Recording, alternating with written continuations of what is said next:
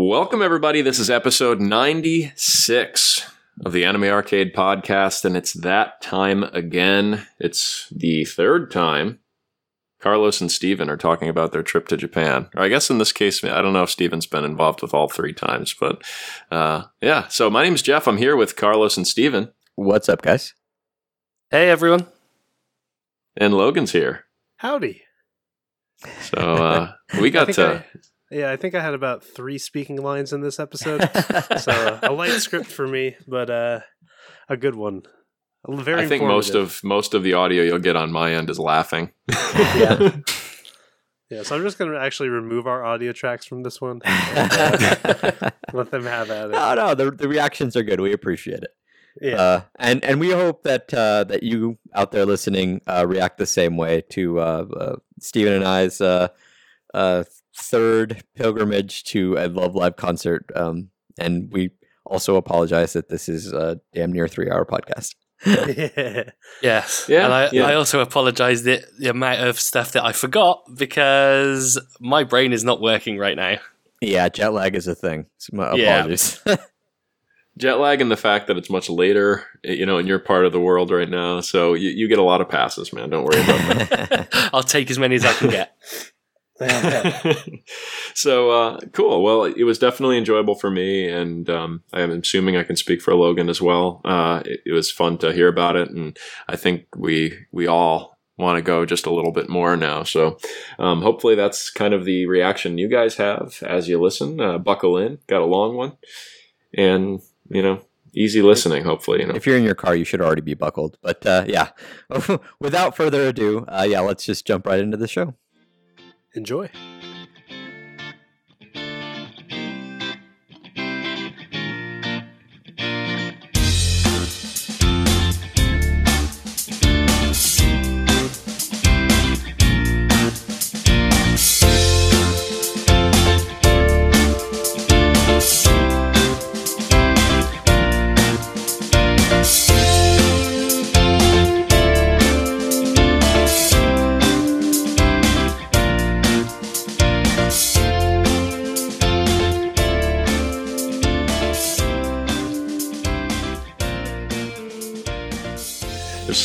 Likely a very good chance that the sounds of Mika snorting will accompany the podcast today. That's fine. Yeah, she accompanies most of our gaming sessions anyway, so. She's decided to hang out with me while we record, but this is one that I've been looking forward to. So we're ready. Mika's ready. I'm ready. Apparently I was not. Apparently today Mika was my spirit animal because I, for the first time, was the one who was super duper late coming to the cast. So apologies again.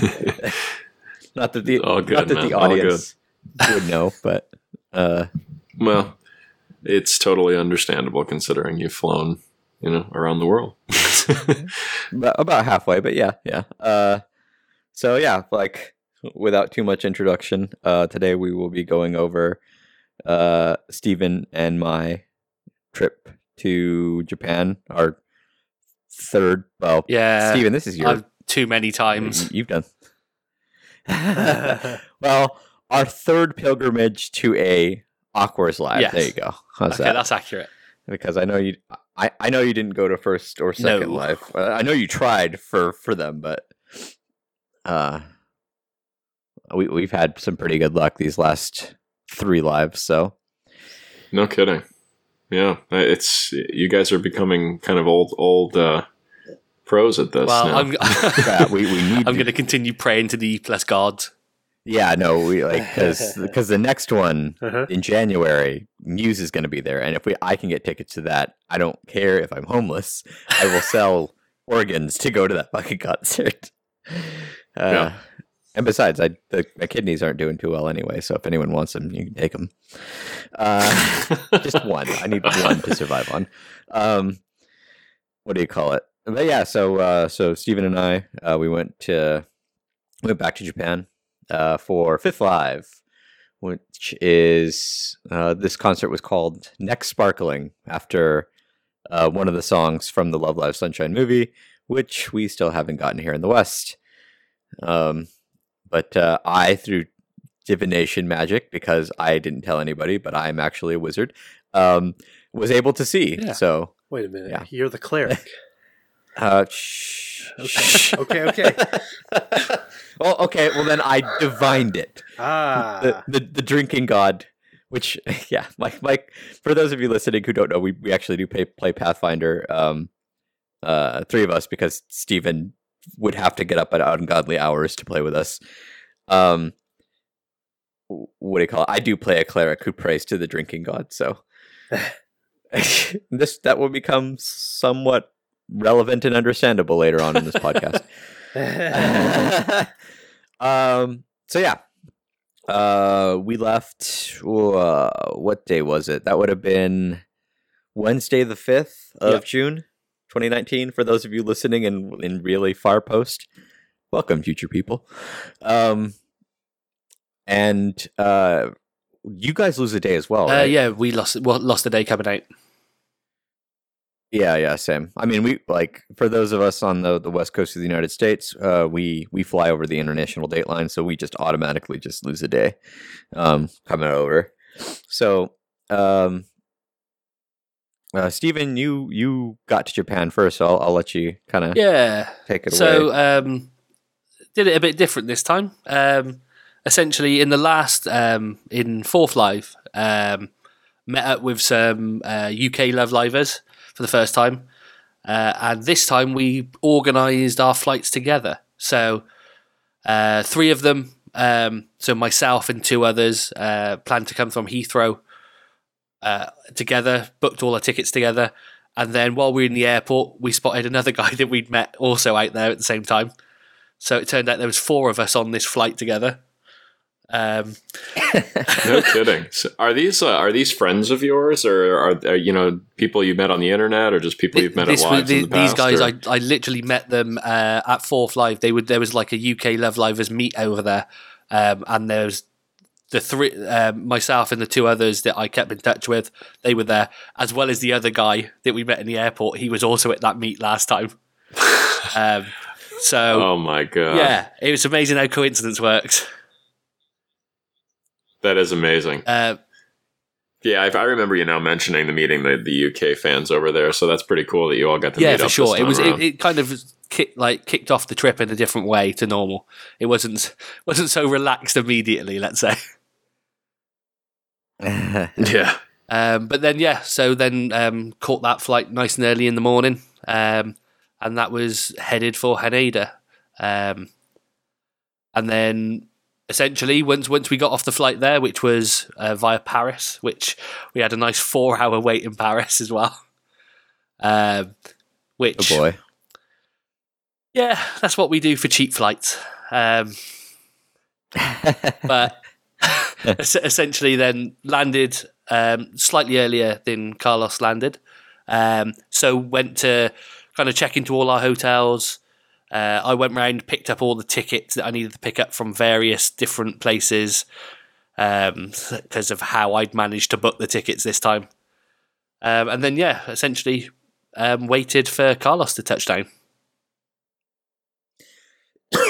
Yeah, I did the same. We do the same thing, or at least I do the same thing to get cheap tickets. I flew up to Vancouver and had like a 3-hour wait in Vancouver.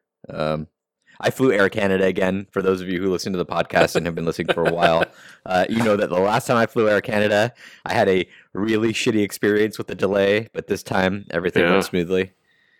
You're brave to give him another chance. Yeah, like I said before, I don't think it was the Air Canada, because like in Canada, like I think I mentioned this on the cast, like the people couldn't have been nicer. And I mean, there's the stereotype that Canadians are polite. So sorry. Yeah, no, like. I'm not sure if I mentioned this on the cast that time, but the morning I woke up in Calgary to get on my next flight to Japan, a day later, I was walking to the airport.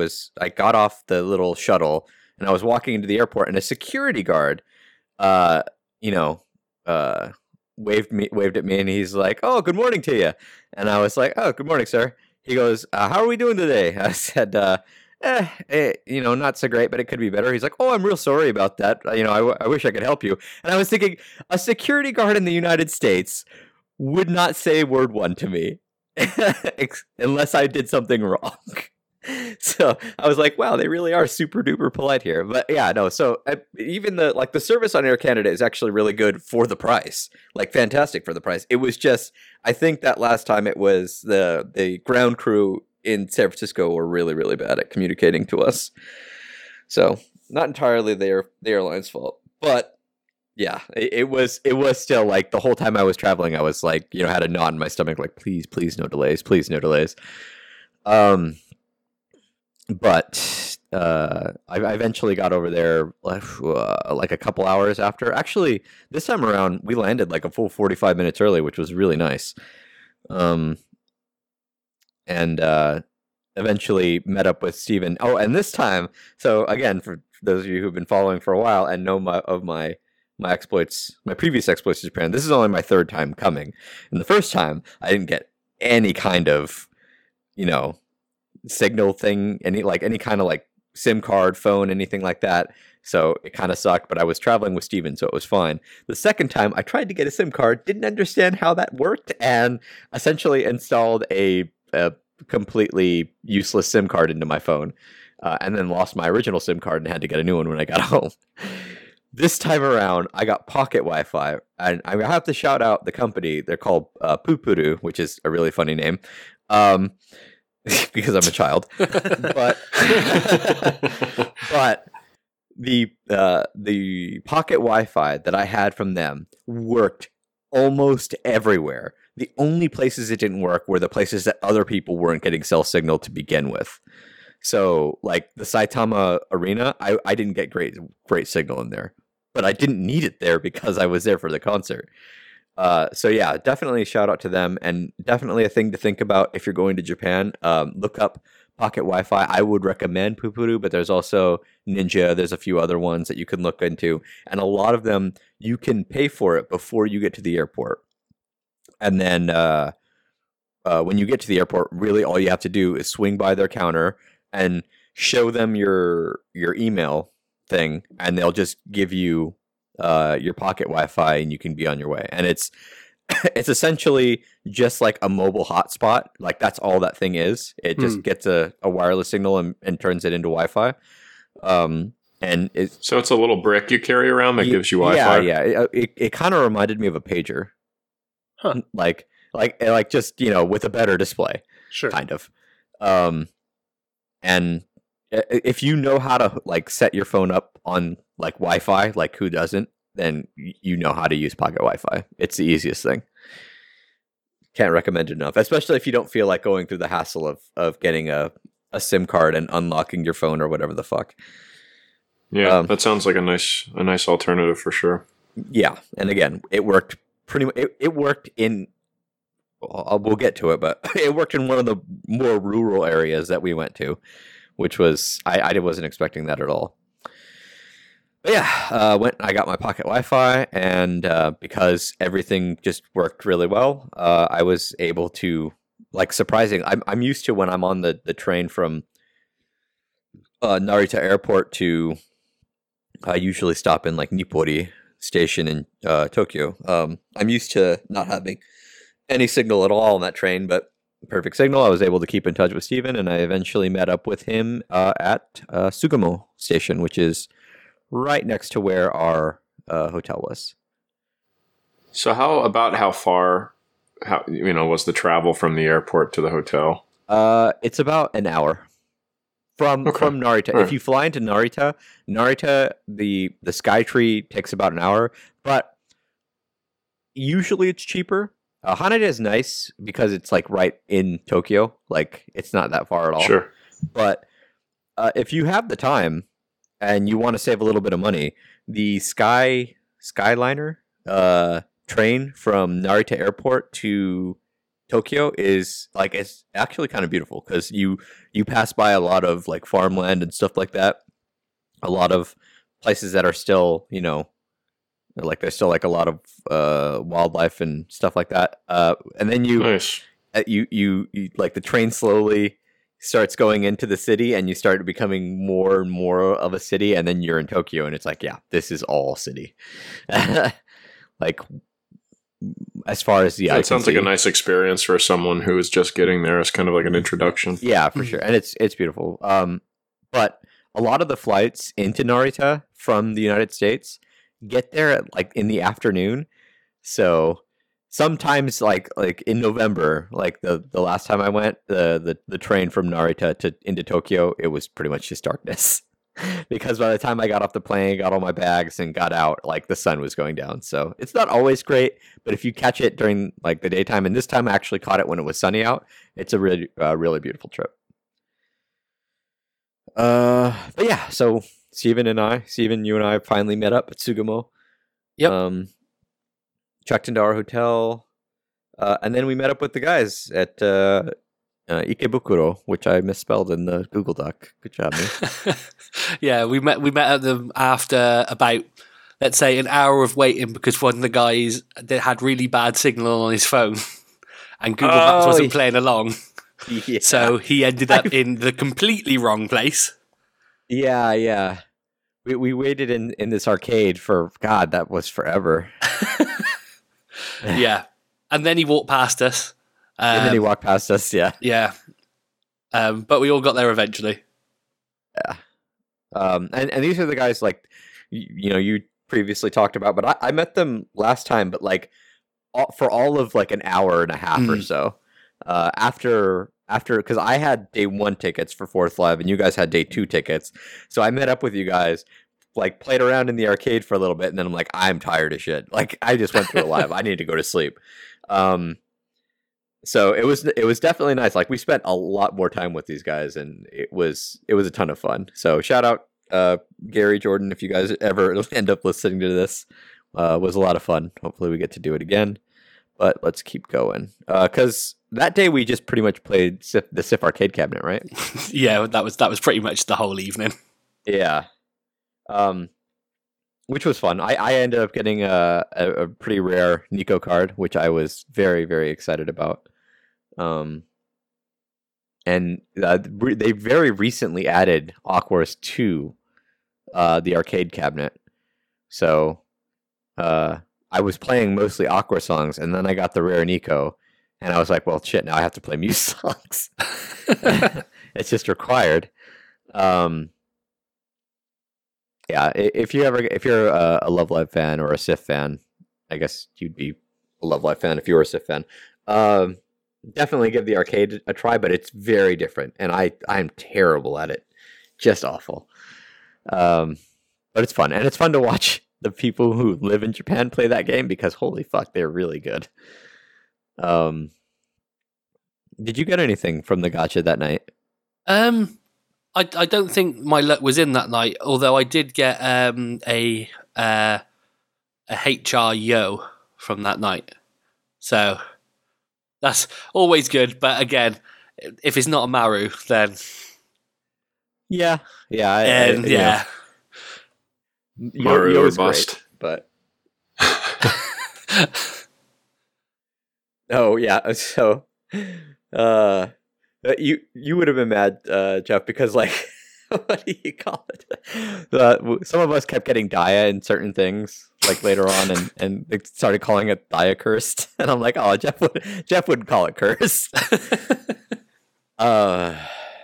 But yeah, That would have been good luck for me. but day 2 rolled around because we didn't really stay out that late, and we went to Japanese Denny's because we are super original. the most Japanese of restaurants. The most Japanese. Actually, it was. Yeah. So Japanese Denny's, we stopped in there for some breakfast because, I mean, we don't know what a Japanese breakfast place looks like. So we were like, well, Denny's serves breakfast. And they pretty much just sold Japanese breakfast. I mean, they had, like, kind of Western-ish breakfasts, but it was like, like ham, an egg, a salad, and The world's some bread. smallest sausage. Oh, yeah, the world's smallest sausage and the world's smallest pancakes. It was nice. It was enough food. It wasn't like like an American meal. You get like it's really filling, but then they also served like traditional Japanese breakfast, which is like fish, a bowl of rice. If you want natto and some other stuff, I'm like, like a bowl of salad. Now that you mention it, yeah, I can't recall ever kind of reading or seeing what a Japanese traditional breakfast would be. So that's interesting to hear. Yeah, it's fish. Which isn't bad, but that's not what I think of when I think breakfast. No. And they have like a drink bar, which was interesting. So you pretty much just get up and serve yourself drinks, which I thought was pretty cool. And unlimited coffee is always good. Yeah, absolutely. Especially after a flight. So yeah, Japanese Denny's serves Japanese food. So you don't have to worry about what if you're not getting like a Japanese experience if you go to that kind of an American restaurant, because you will get a Japanese experience. Also, your waitress won't come around and bug you every like 10 minutes. Did you find any WcDonald's while you were over there? No WcDonald's. Unfortunately, just the regular one. Oh, damn. Okay. So after Denny's, we hopped on the train, the couple trains to MetLife Dome in Saitama, because they were selling concert merch a day early. And just like Third Live, which listeners of the podcast will remember, it was raining. But this time it was pissing rain, just so much rain. But this time we were smart about it, and we actually got umbrellas. So preparations. We've learned. We've evolved. At this point, they should just start selling Love Live, umbrellas with all the girls on them or something at the entrance to where they start selling merch. Oh, really? Yeah, they definitely have them. They didn't have them at the entrance, but Gamers and Numazu had Love Live umbrellas that sold out really quickly. Yeah, so they have Love Live umbrellas for sure. It's just I probably wasn't going to spend money on one. I bought like a little cheapy one from 7-Eleven or Family Mart or one of those. And we'll get into what happened to it. So we got in line for the concert merch. This time we had umbrellas, and we ran into some other poor gaijin who did not prepare, who were completely soaked by the time they got their merch. Like the queue was what? Like 2 hours ish? Yeah, just over 2 hours, I would say. Yeah. Were you a little too nervous to share an umbrella with those guys? Oh, they weren't where we were. When I say we ran into them, like we would pass them. Like they were ahead of us in the line, but we were behind them. And when you pass them in the line, you can still see them. So we would pass them, and each time we'd pass them, they were a little bit more soaked. You guys could have gotten a little farther in line if you had just worked up the courage to ask if they wanted to share an umbrella. We would have cut a ton of Japanese people, and that is not a good look. You're an American, man. Play the part. Come on. No.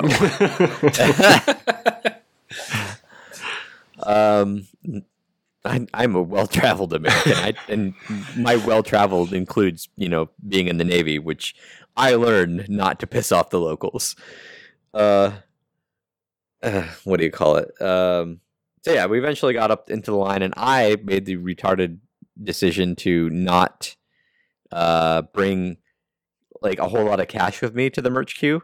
So I got into the credit card line, which took forever because they didn't have great signal there. So that was fun, and it ended up eventually getting my merch. But like, what do you call it? Steven, you and the others, you guys could have gone through the line like probably another time before I finished getting my merch the first time. Yeah, in probably. That credit card line. It was ridiculous. So yeah, we spent about two-ish hours there at the MetLife Dome. We headed over to Akiba because that's where we spend most of our time. There we walked around the many anime spots, mostly like Animate. Where else did we stop? Animate. We That might did we have stop been at it Gamers that day. that day? I don't think we even went into Gamers that day. No, I mean, we were in Animate until late. Animate is several floors, and we walked up pretty much all of them. Yeah. I don't even remember, like what thing I got that day from Animate. Or, I know you know that I bought like 5 pass cases, even though I don't even have any passes. So yeah, pass cases are essentially like you have like a little card for the metro, and like people put their card in there and like hook it to their belt or whatever, and it's got like this little extension string thingy that you can just pull from your belt and slap onto the meter and what do you call it? Yeah, I have a pass for here in San Francisco, but I just like I didn't find any that I really liked, and there weren't any really good Yohane ones that I really wanted. So hell, I couldn't even find any Yohane ones. I think that day I got my glasses case. It's because I have a Yohane glasses case, which I didn't use last night when I apparently just passed out. But yeah, there's just a ton of character goods in Animate, and that was the day you guys found out that there's just an absolute shit ton of quintuplets merch there right now. yeah, and that's where all my money went that day. What'd you get? Yeah. So I got a pass case. Okay. And 5 or 6 cam badges. Okay. So yeah, about $50 of cam badges because I've got a problem. And I think a key ring as well, all which is Miku. So good man, good choice. I have to rep my best girl on it. Absolutely. But yeah, there was too many character goods in there. Yeah, I could have definitely spent all my money that day, but needed some restraint. So that's why you had me pay you for the ticket that day. Maybe. Oh God. Okay. Yeah. So I don't even remember what. Oh, I do remember 2 of the things I bought that day. I got the Kaguya-sama Love is War OP and the Bunny Girl Senpai ED. I bought from the music floor. Oh, nice. Because I hadn't bought them yet.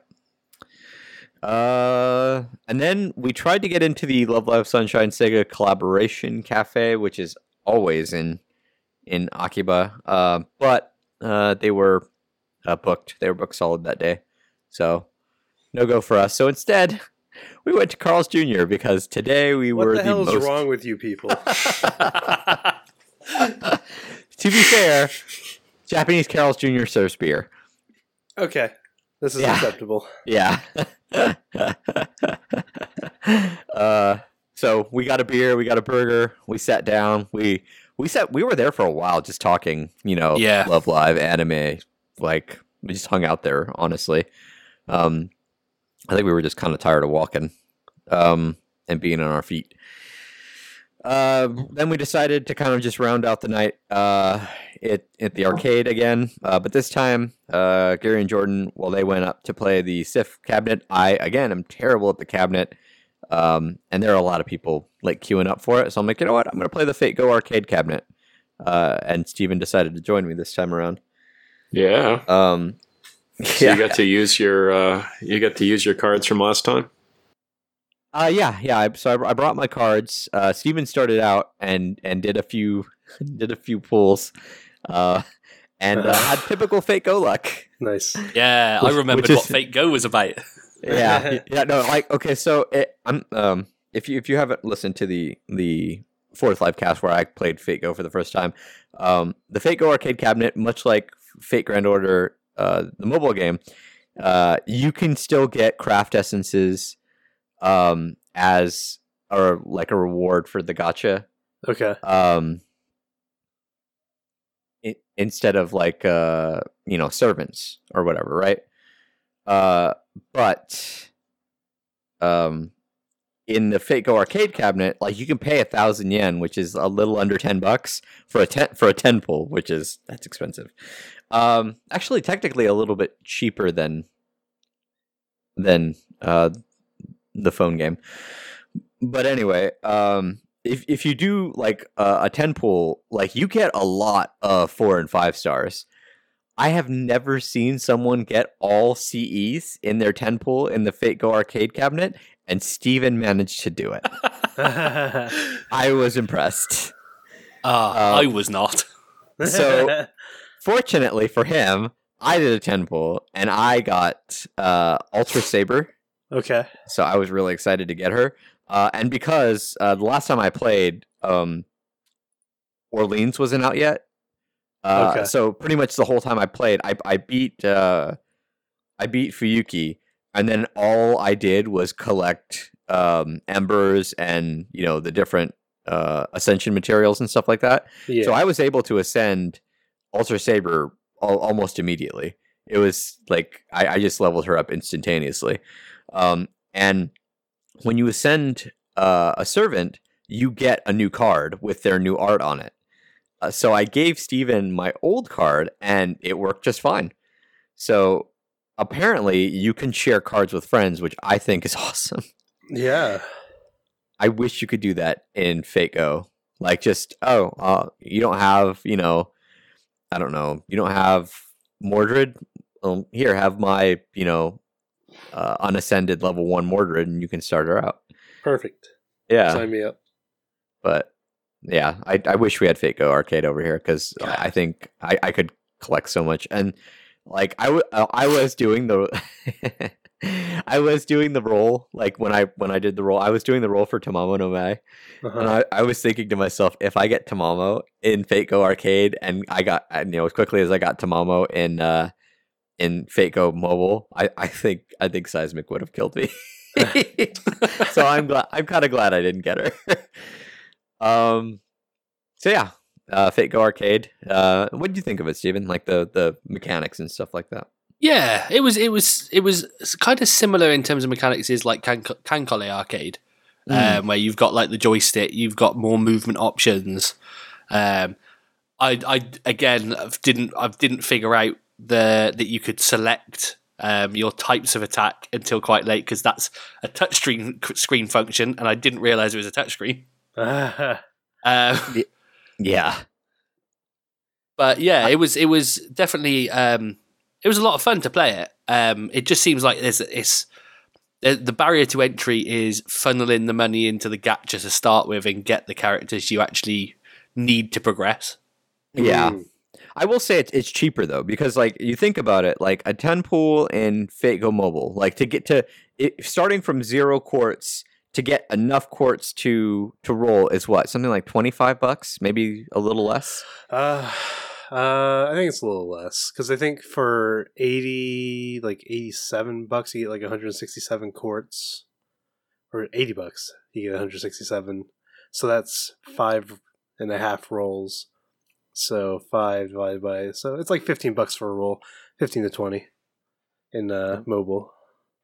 Right, but it's like maybe a little more than $9 in arcade, and like you're there in Japan, like you're gonna have a bunch of 100 yen coins. So yeah, and the thing about it too is you have to get to a certain point. Like so, every time you play a match, you get essentially like quartz dust. You know how like it's kind of like getting the daily rewards or the weekly rewards in Fate Go.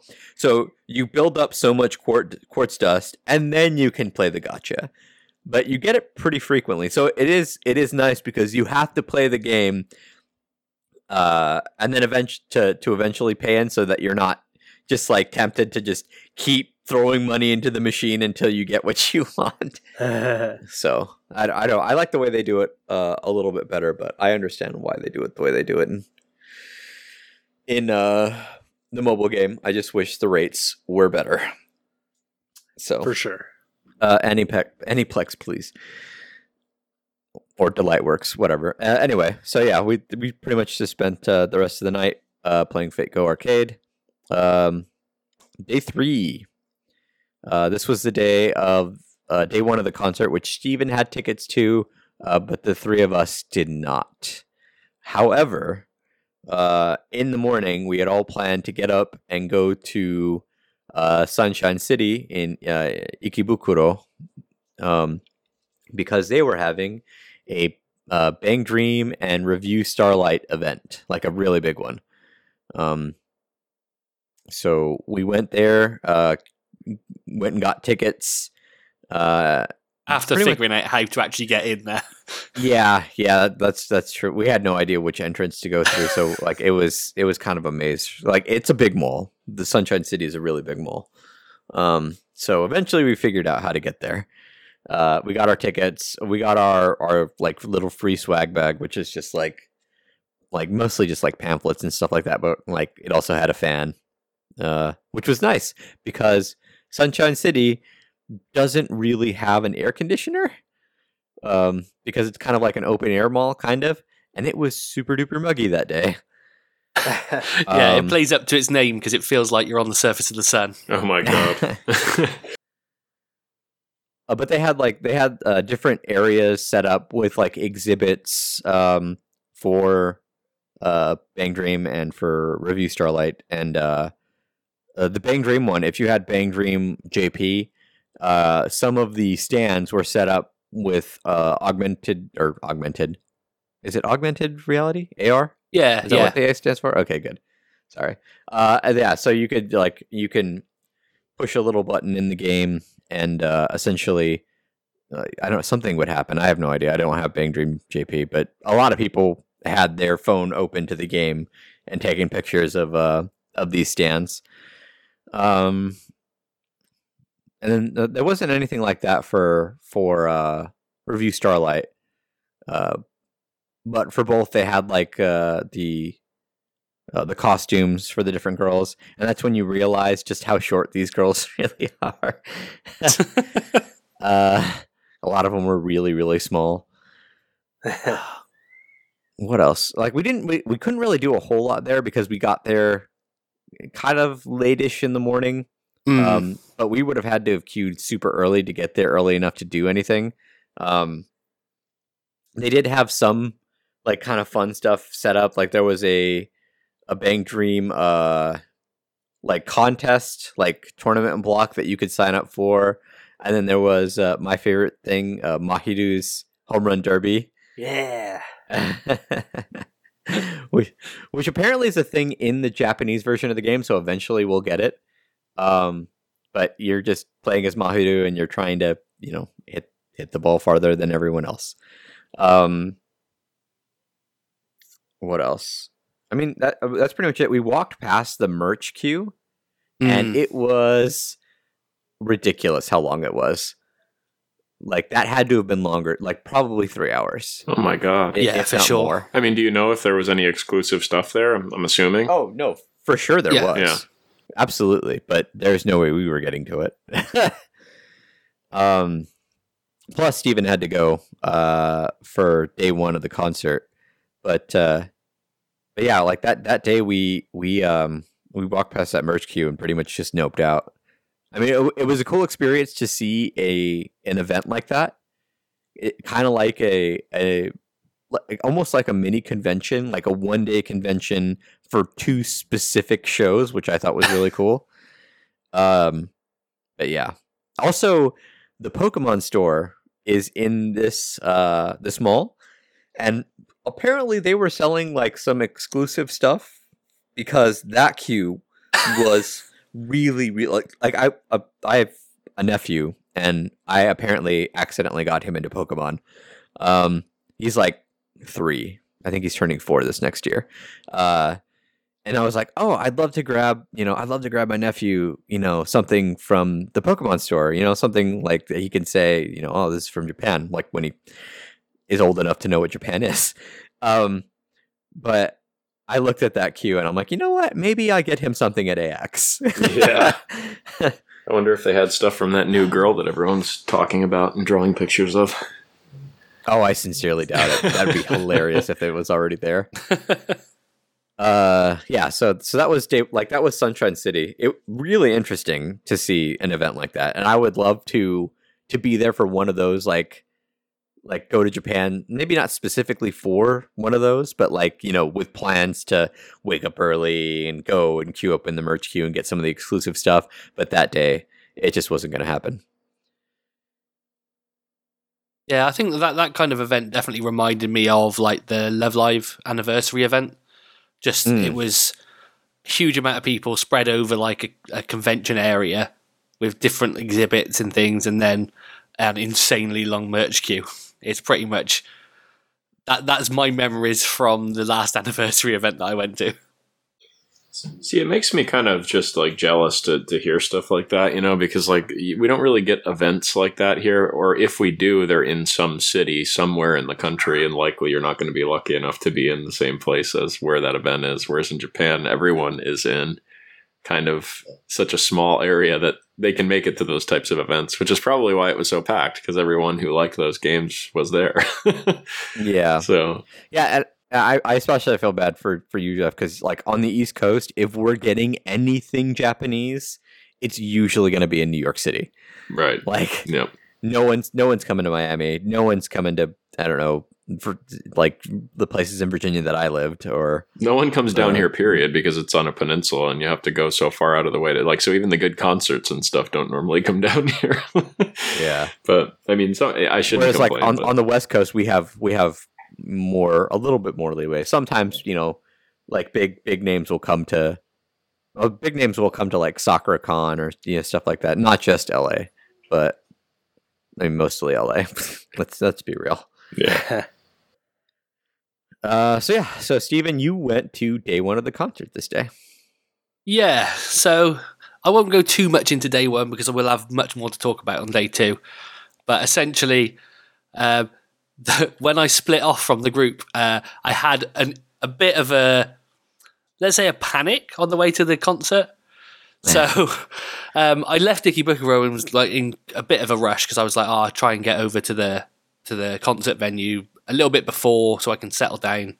And then went to the station, and the station I left my phone on the train platform. Oh no. So I got on while I was on the train, because I had my smartwatch on as well, it disconnected from my phone, and I was like, oh, why is that disconnected? Checked my pockets, and there was no phone there. So immediately panicked, and then went, I need to get back to that platform as quick as possible. So quick, like at the next stop, got off on that train, got on the train going back the other way, which was only about like 10 minutes, but I was like, it's going to be gone by that point. And kind of got back, looked at the seat it was on, and there was someone else sat on the seat and no phone there. And I was like, this is how the day goes from great to worse. Right. So quickly there was like a little box on the platform where you press a button to ring the station, like the station conductor. So I rang that and kind of in broken Japanese and English tried to explain that I'd lost my phone. And then quickly someone ran down from the station and went, come with me a minute. Took me up to the station, top of the station, and they went, what colour's your phone? And I went, black. And they went, well, I think we've got it here. It turns out that like the moment I left on the platform, apparently someone had handed it in. That's amazing. God. Yeah, see, that's cool. And it's incredible the difference, like just like mentally thinking like, I left my phone on a train platform. In the US, peace, dude. You've never seen that phone. Oh yeah. Goodbye phone. But in Japan, sure. Yeah, and it was just like so casually, just like it got handed in. Like just sign this bit of paper that says that you've taken it, and that's it. And I was like, So that's crazy, quickly gathered the breath that I'd lost for the last 10 minutes, and then got back on the train going towards the concert venue. So yeah, after that panic, it was like I just needed to settle down before I got to the venue. So got there and then got into a crowd of about 30,000 people, and it was just the part of the day. So every other day it was raining, but this part of the day the sun was out hot and was shining down on everyone. There was no shade.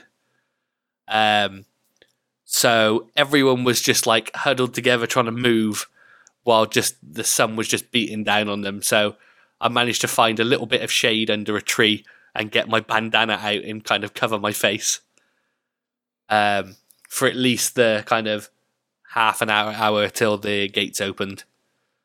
But that day was rough. The heat and everyone just trying to basically just find any bit of shade and creep underneath it.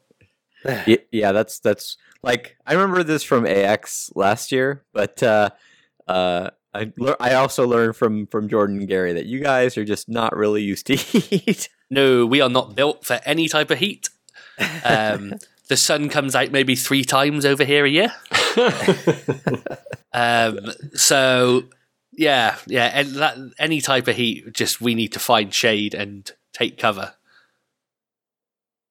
But yeah, so then eventually survived the heat and got into the stadium.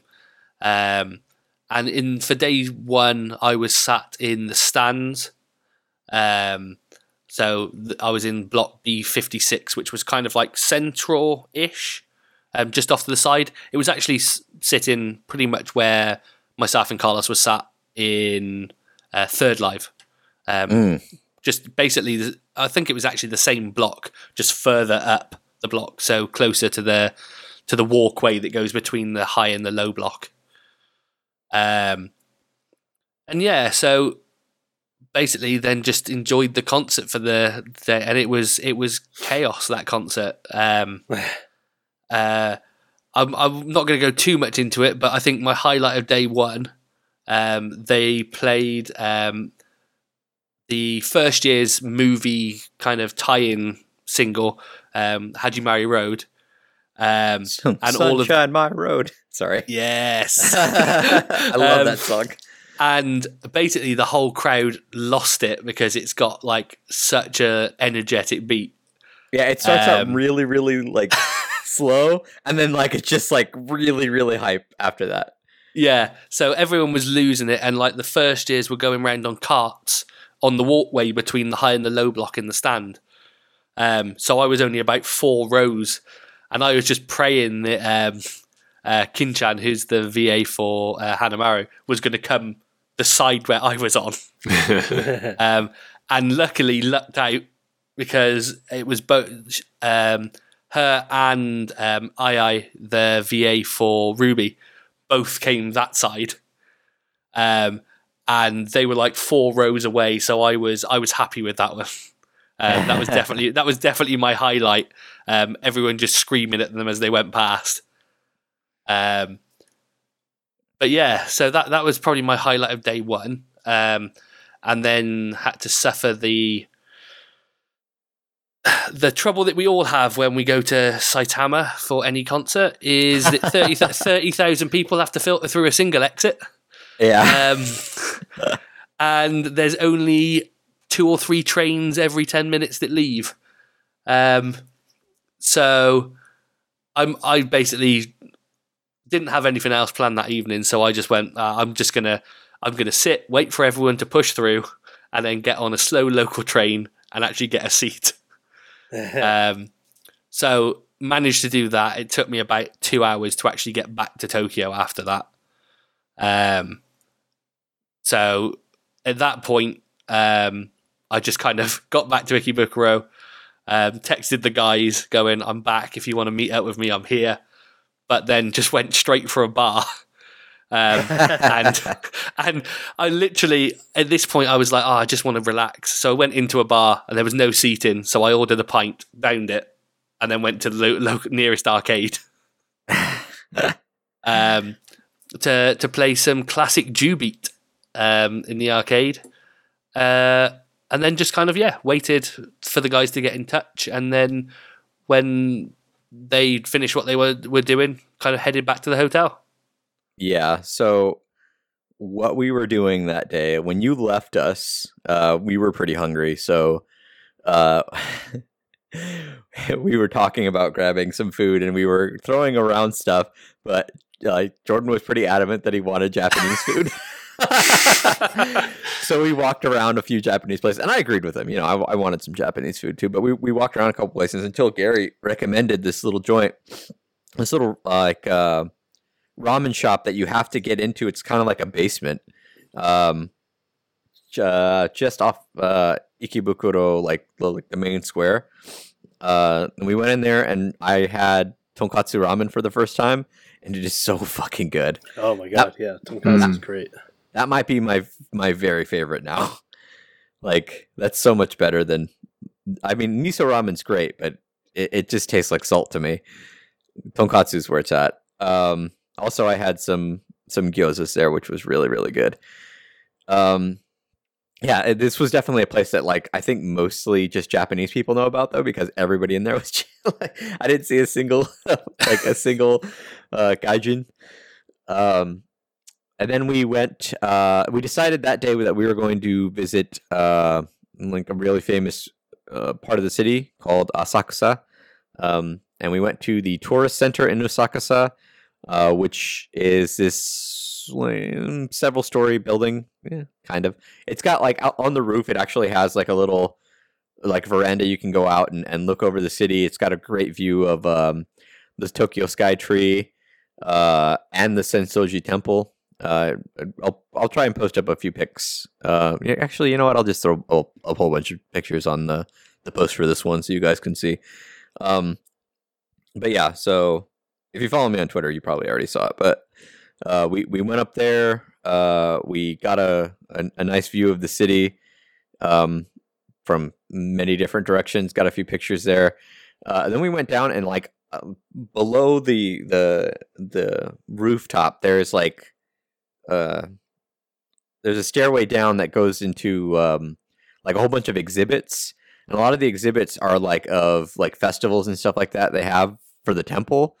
And we decided to take a load off and go into what do you call it? Like this, there's this video room where they're showing videos and explaining the different festivals in Japanese, but there are English subtitles for visitors and stuff like that. So we were like, we just kind of wanted to get off our feet, and we sat down, we watched a few of the videos, and man, Sensoji Temple during festivals gets holy crap crowded from some of those videos. But this old guard came up and started speaking to me in Japanese about like, well, first he asked me if the translation was okay, if the English was like, if I understood it. And I said, yes, I understand. And, you know, it looks interesting. And he told me, like, he's like, that is very Japanese. I'm like, yeah, I could tell. Like, if you've ever seen a Japanese festival where they carry those really large shrines around and they're wearing like the hoppy, you know, the traditional Japanese garb. I'm like, yeah, you're not going to find that in America, of course. That's very Japanese. But he was a really nice old man. I think he just wanted to talk to some foreigners. But he was like, I understood most of what he was saying. So, nice guy. We eventually got up from there and walked to Sensoji Temple. But there's this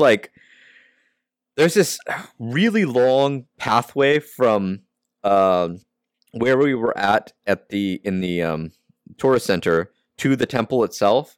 Like, there's a gateway, you know, like a shrine gateway with this like really big lantern with Japanese writing on it, and you walk through that, and there's this long pathway just full of shops, like on both sides of you there's shops, and the shops are mostly like you know, like tourist stuff, like souvenirs and stuff like you'd find anywhere else.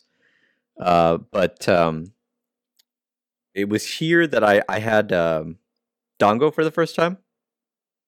Ooh, I've never had dango. I've never even heard of it, to be honest. It's kind of like I don't know how to explain it. Like rice. it's like a rice ball. Yeah, rice essentially. ball, rice cake type thing. Hmm. And Yeah. it's either dipped in like a sauce or I had it. It was kind of like, I don't know. I thought it was brown sugar. It wasn't brown sugar. It was weird. It tasted fine. I like the one I had. I definitely needed a drink afterwards because it was super dry, but it was good. So first time having dango at Sensoji Temple. Not bad. Walked all the way up to the temple, and it's gorgeous. It's really historic, and there's all kinds of really cool stuff going on there. Threw my my few yen into the thing, and hoped for a good next day for Fifth Live. But other than that, we pretty much just got pictures of Sensoji Temple and went back to Akihabara because that's where we spend most of our time. So when we went back to Akihabara this time, Steven was still at the concert, so we decided to go to the Love Live Sunshine collaboration cafe at the Sega arcade, and this time we got in, and it was the three of us, and between the three of us, the amount we ordered, we almost completed the coaster set. I think I wrote down that we completed it, but thinking back on it, what do you call it? Thinking back on it, we missed two. Sorry, I was thinking about it. Like, I think we missed two. So, we got all of the, because again, if you haven't listened to our previous Japan trip things, these cafes have gacha coasters. So you order a drink, they put a coaster down, face down on your table, and you turn it over, and it'll either have the girl you want or not. And they have like the non-gacha ones. Like if you order a meal, you get a giant coaster with all the girls on it. And if you order a parfait, depending on the parfait you order, you get like a coaster with like a year group on it. So I ordered the parfait with the first years on it. But between all of us, we got all of the gacha ones. Wow. Yeah, it's impressive because was it you, Steven, you said that there was one time where you got like nothing but Daya? Yeah. So there was one time where I think I got 7 Dayas. Oh my! So Sounds I great was to losing me. the will to live on that one. You don't have a huge amount of trading power with 9 Dayas. Yeah. So because I'd also got two Dayas the day before from the same cafe. So I just imagine every time you turn it over and it's Daya, she's just going boo boo. It's like trying to keep you from the other girls. even the waitress was feeling sorry for me at that point. She was like, "Oh, sorry, not again." Yeah, no, I was happy because my first draw this time I got Yoshiko. And I was like, but yeah, it was incredible. Between the three of us, we completed all the gacha ones. So if it's a gacha coaster, I would assume you don't want to put your drink on that coaster at that point. No. They're like I actually have a coaster. How would you say it? Folder, yeah. It's kind of like like the folders you have for like collecting cards for like trading card games. Sure, but it's for coasters. So I'm looking through right now. The ones I got like oversized let's Pogs. see. You remember Pogs? Oh god, they are pretty much. They're pretty much just flimsier, oversized Pogs. What do you call it? I got Yoshiko, Ruby, Kanon, and the Kanon one is actually really cute. Daya and Mari. And then I got the first year parfait one. But this was the day that I cut out of my back. No, you're good. You're good. This was the day that Jordan decided to have a bunch of drinks at that cafe. He had a full meal, and the meal that we had was mapu tofu. So I was happy for that because it's a spicier dish, so awesome. Not like terribly spicy, but spicier than normal Japanese food. Like compared to that curry you had that one time. Oh, way less spicy. A million Okay. times less spicy. But yeah, mapo tofu is also a thing in like Fate, like in the Fate universe. So I was like, two franchises with one stone. But yeah, so he had drinks, he had mapo tofu, and then he had 2 parfaits. He was pretty much done by the end. That's why we didn't really meet up, was because I think all of us were pretty much done, but Jordan especially. I think he regretted that one. And this day, because we're in the same arcade, they went down and played Sif Arcade, and I went down and played Kankole Arcade, where I struggled to beat 2-1 for the longest time, and then the game gave me Akagi, and it was a game changer. Akagi rules. She's so good. That's kind of how it is in early Conclave. Like, you kind of struggle, and then you finally get your first carrier. Or and it just Battleship. destroys it. Yeah. Yeah, I still Yeah, don't have you a get Battleship the in second- Kankole Arcade. Oh, yeah. Yeah. Yeah. I just have CAs. I also do get like this day I got Oi. But the Oi I got was like I guess a foil card, a shiny card, a sparkly card, Ooh. whatever you call it. So the sparkly ones come out, and like, so the card I have, she's in her damaged form.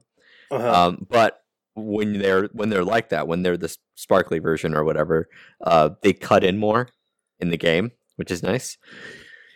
So,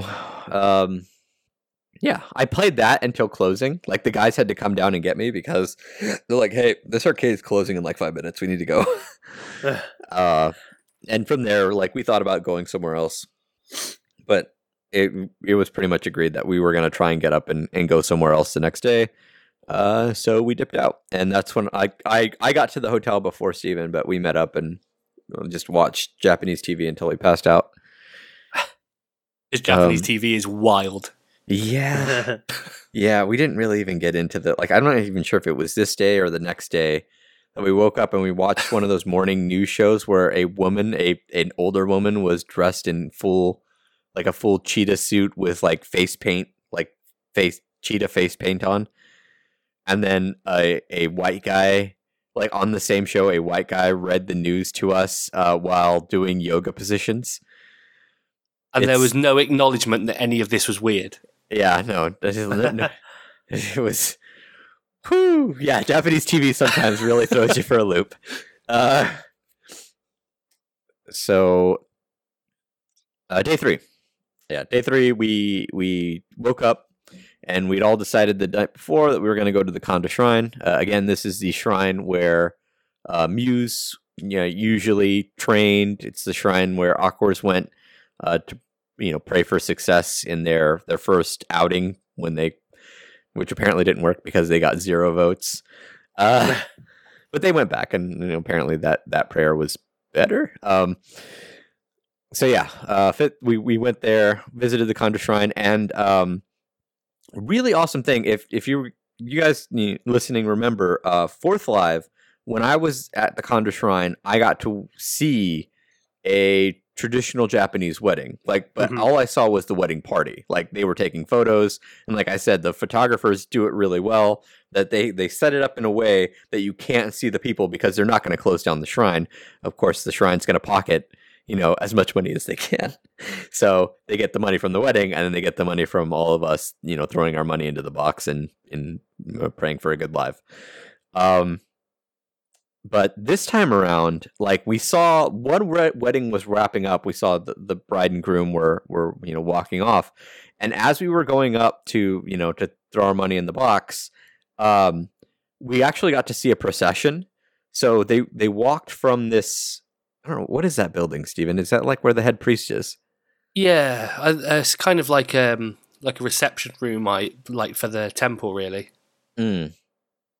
Yeah, so we watched them walk out, and it's the bride and groom and their family, but in front of them were these, I want to say, priests, and they were playing these instruments that, I guess the only way I can describe it, because I'm not a musical person, I'm really sorry. I mean, I don't have a lot of really good music adjectives on me right now, but it sounded really Japanese. That's the best I got. It was beautiful though. It was like a really, really gorgeous procession, and like where we were standing in front of the the offering box, and there was a literal red carpet going like on the right of us, going from the front of the temple to the inside, and they walked along this red carpet up into the temple itself. I've never actually been inside, and the bride and groom side both sat opposite of each other, facing each other, and the bride and groom sat in the middle, facing each other. It was really interesting. I'd never seen that part of a Japanese wedding, so awesome to see it. I kind of feel bad for them for all the tourists that were there. But I mean, I guess they knew what they were getting into. At least I hope they knew what they were getting into. Also, one thing of note at the Kanda Shrine, apparently they've been doing really, really, really, really well for themselves because in this area that used to have just nothing there, they're building a tourist center, which I think is awesome. Kind of like the one at in front of the Sensoji Temple that we went to the day before. So if you're going there in the future, definitely look out for it because I'm excited to see what they put in there. Probably like a lot of informational stuff for foreign tourists and stuff like that, which would be really cool. I also picked up some more charms and stuff like that there this time around. So yeah, that was the Kanda Shrine. I don't think we did anything else there. No, we didn't. We kind of had other things to get to at that point. Oh, well, before that, we did actually go to Mr. Donut. And for those of you out there who are Monogatari fans, I was very, very excited to go to Mr. Donut. I'd been outside of it before, but I'd never actually stopped inside. But yeah, I went inside, had Mr. Donut. Shinobu would be proud. But yeah, after that, we did have things to get to. We decided to go to Fifth Live. We kind of split up here, but not for very long, because Gary had to drop some stuff off at his hotel, and Jordan and I wanted to get to the merch queue. And we got there. There was almost nobody in the merch queue, but that's because most of the stuff was sold out. So I picked up some stuff, mostly souvenirs for other people. Unfortunately, like somebody asked me for a Keyblade, they were completely sold out. I was like, oh, which sucked too, but because I also wanted to get another one, but what are you gonna do? So then we this day we decided to queue up for the flower stands, which I will drop the Imgur links for. I posted all of them, all the flower stands that I took pictures of. I'll post those in the post for this one. But that queue took way too long. Like we were there for at least an hour, right? Yeah, definitely an hour at the very least. Yeah, it was kind of a shit show. But it was worth it because some of those were really elaborate, and I always love seeing the flower stands for Love Live. It's impressive to me how much more they like, because Third Live there weren't really that many. It doesn't feel like, but no, there was just a single row for Third Live. You could walk through it like really quickly for Third Live. Fourth Live, they had so many that they couldn't even put them, like they had to stack some behind others, which pissed me off. And this time they had to make like a I almost said serpentine pattern. They had to make like a winding road of flower stands, which was awesome, but also very time consuming to get through. And then by the time we were done with that, the doors had already opened and we had to get in. Now, fortunately for us this time, because it was raining and because apparently first day it took people so long to get in and it was hot, I guess the bag check, like they really, really relaxed on it because we were in really quickly. Yeah. So we got in, got our seats, and this time we had arena seats, which was really nice. So we were actually on the floor. I actually got to, Steven and I actually got to walk on the baseball field proper of MetLife, the MetLife Dome. We were, what do you say, like 2 sections back from the absolute front? Yeah, 2 sections back, just smack bang in front of the pitcher's mound. Yeah, we are actually. If the Blu-rays come out, we could find ourselves really easily because we were literally right in front of the pitcher's mound. And they had that blocked off because they weren't going to put seats on it. Oh, come on! Just one person up there, like the guy who paid the most for his tickets, Uh-huh. gets to be on the pitcher's mound. With a spotlight on him. But we were like dead center of the arena. We could see the main stage, like the stage that juts out. We could see that pretty well. And then the concert starts, and I'll let you take it away, Stephen. Go ahead and go over the set list. Okay. At least as much as you can, but then I'll take over. So yeah, it kind of. It was a strange start to a live, to be honest, because like normally there's like a build up to like introduce all the girls, where like it played quite relaxing music as it introduced each of the girls. It was kind of like very relaxing, kind of like very kind of. There was nothing to get the crowd up and going at that point. They was kind of like trying to get themselves up and going. And then they jumped straight into Bokura no Hashita Michiwa, which is that's the OP for season 2. Yeah. Is that right? I think so. Yeah. Jumped straight into that one.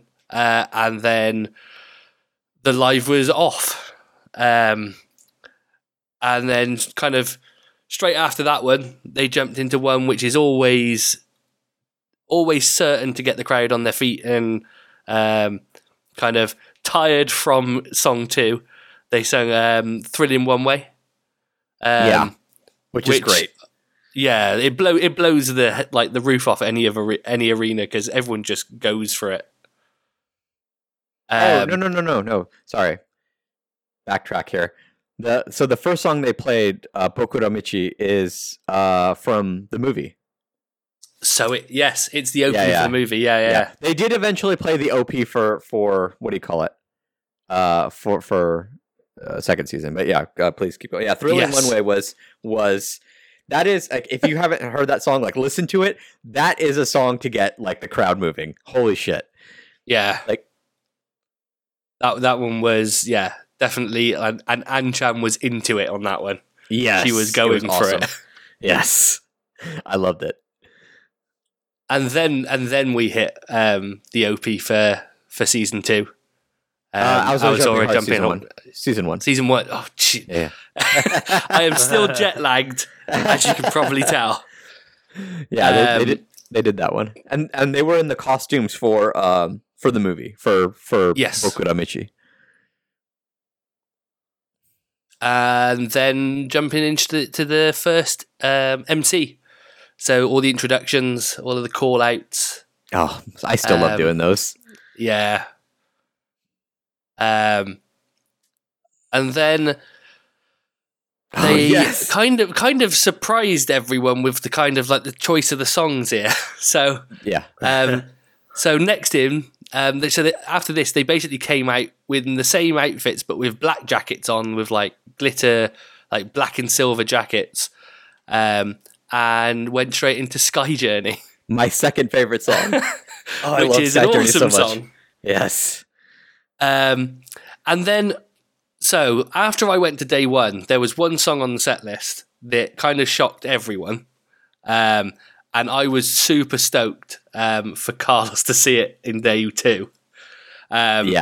Because there's a video on the internet of a performance of it at a Halloween event. And that's it. That most people have seen, but that is it for Oh wait, performances no. of this. Didn't they play it in second live as well? I think they did, Yeah, Um, yeah. but like the performance on the Halloween one was like incredible. Yes. And so that one is Daydream Warrior. My number one favorite song. I was so fucking happy. Damn, man, you got lucky. That blew the roof off. Yeah. Like the breakdown in that song with Aikan, Shuka, and I think it's Suwawa? Is it Well, Suwawa? no. It's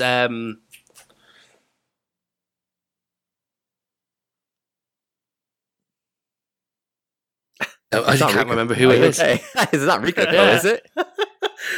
My mind's melting. Yeah, I don't remember who the third I is. don't know.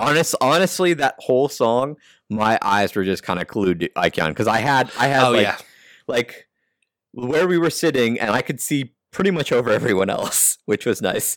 I had a dead set view of Icon the whole time, and she's great that whole song. And again, the breakdown of that, like when they actually let them kind of bust out their dancing chops, especially Icon and Shuka, who are that's their background.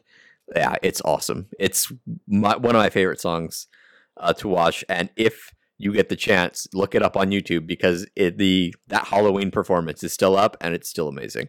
That's Yeah, pretty I'm much watching what it right now. Yeah.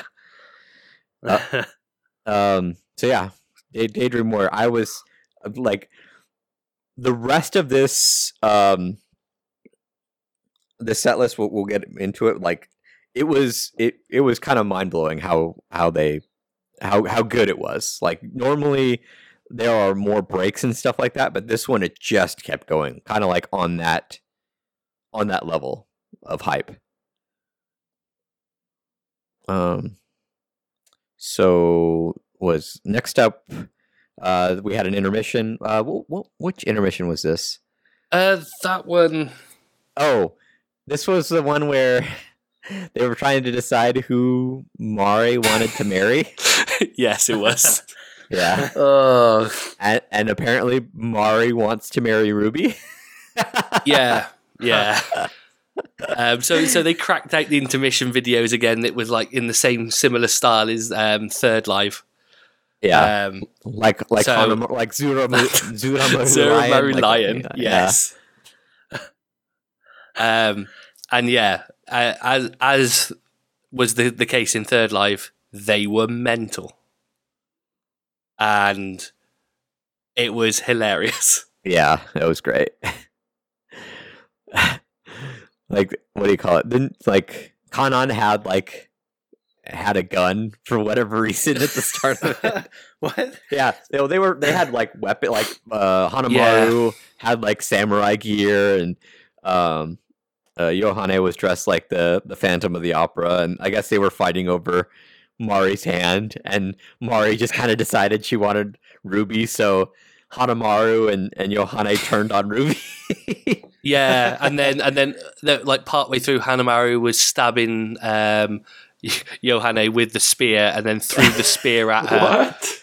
And then they turned on Ruby, and then Hanamaru threw another spear, and they turned into a comet. Yeah, it's so fucking bonkers. It's like some fever dream. What the heck? And Mari's always like she never has like one of the little face characters. She's always like a tied up, like really silly looking character. I don't know. It's weird. It's super weird, but it's always worth watching. What was Daya doing so through all this while intermission Ruby one. was being turned on? Say what? What was Daya doing through all this while Ruby was being turned on? Was she more in the second one? I think so. Yeah. Yeah, I think Daya was more in the second one. So from the second intermission, we got the third years came out in their outfits from the movie. For those of you who haven't seen the movie, I'm gonna kind of spoil the fact that the third years have their own song.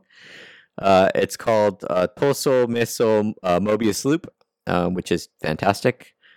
And then they immediately jump from that into a like a cart, the cart that takes them around the arena that looked like a car, because the next song was Yosoku Fanko Driving, which is off of a CD that you got if you ordered through was it 7-Eleven? It was 7net. Yeah. 7net, right. Because I had to order this through proxy. Yeah, same. But it's a fun song. Then the second years came out in their like checkered dresses and umbrellas, because the next song was Marine Border Parasol, which is from the same 7net CDs. And then the first years came out and did Hajimari Road, which is, again, just a crazy fun song because of how like it starts off slow and then it just immediately jumps into really like fast-paced music. And then we got a second intermission, which I'm not sure if this is the one we got a video on. I think this was just a shorter intermission. I think this is a short one, yeah. And then we got Hop Stop Nonstop, which is from the movie as well. If you watch the previews for the movie, this is the one where they're in Italy on the Spanish Steps singing. And they had different outfits for this one. I think they just didn't want to put them in actual, because like in the movie they're singing in just like their Italian clothes, the clothes that they have while they're in Italy. But in this one they all had like matching outfits. And then intermission 3, where we got the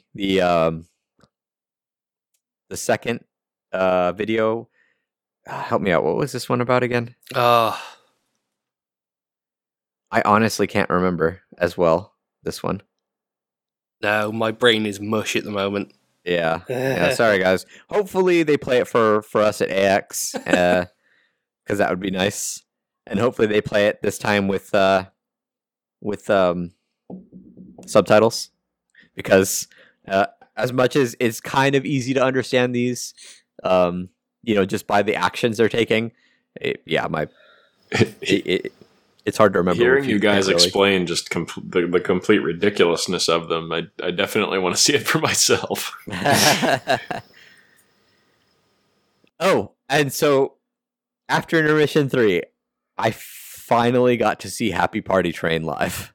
Oh, nice. I'm jealous. Yeah, it was awesome. They actually came out in the Happy Party Train outfits.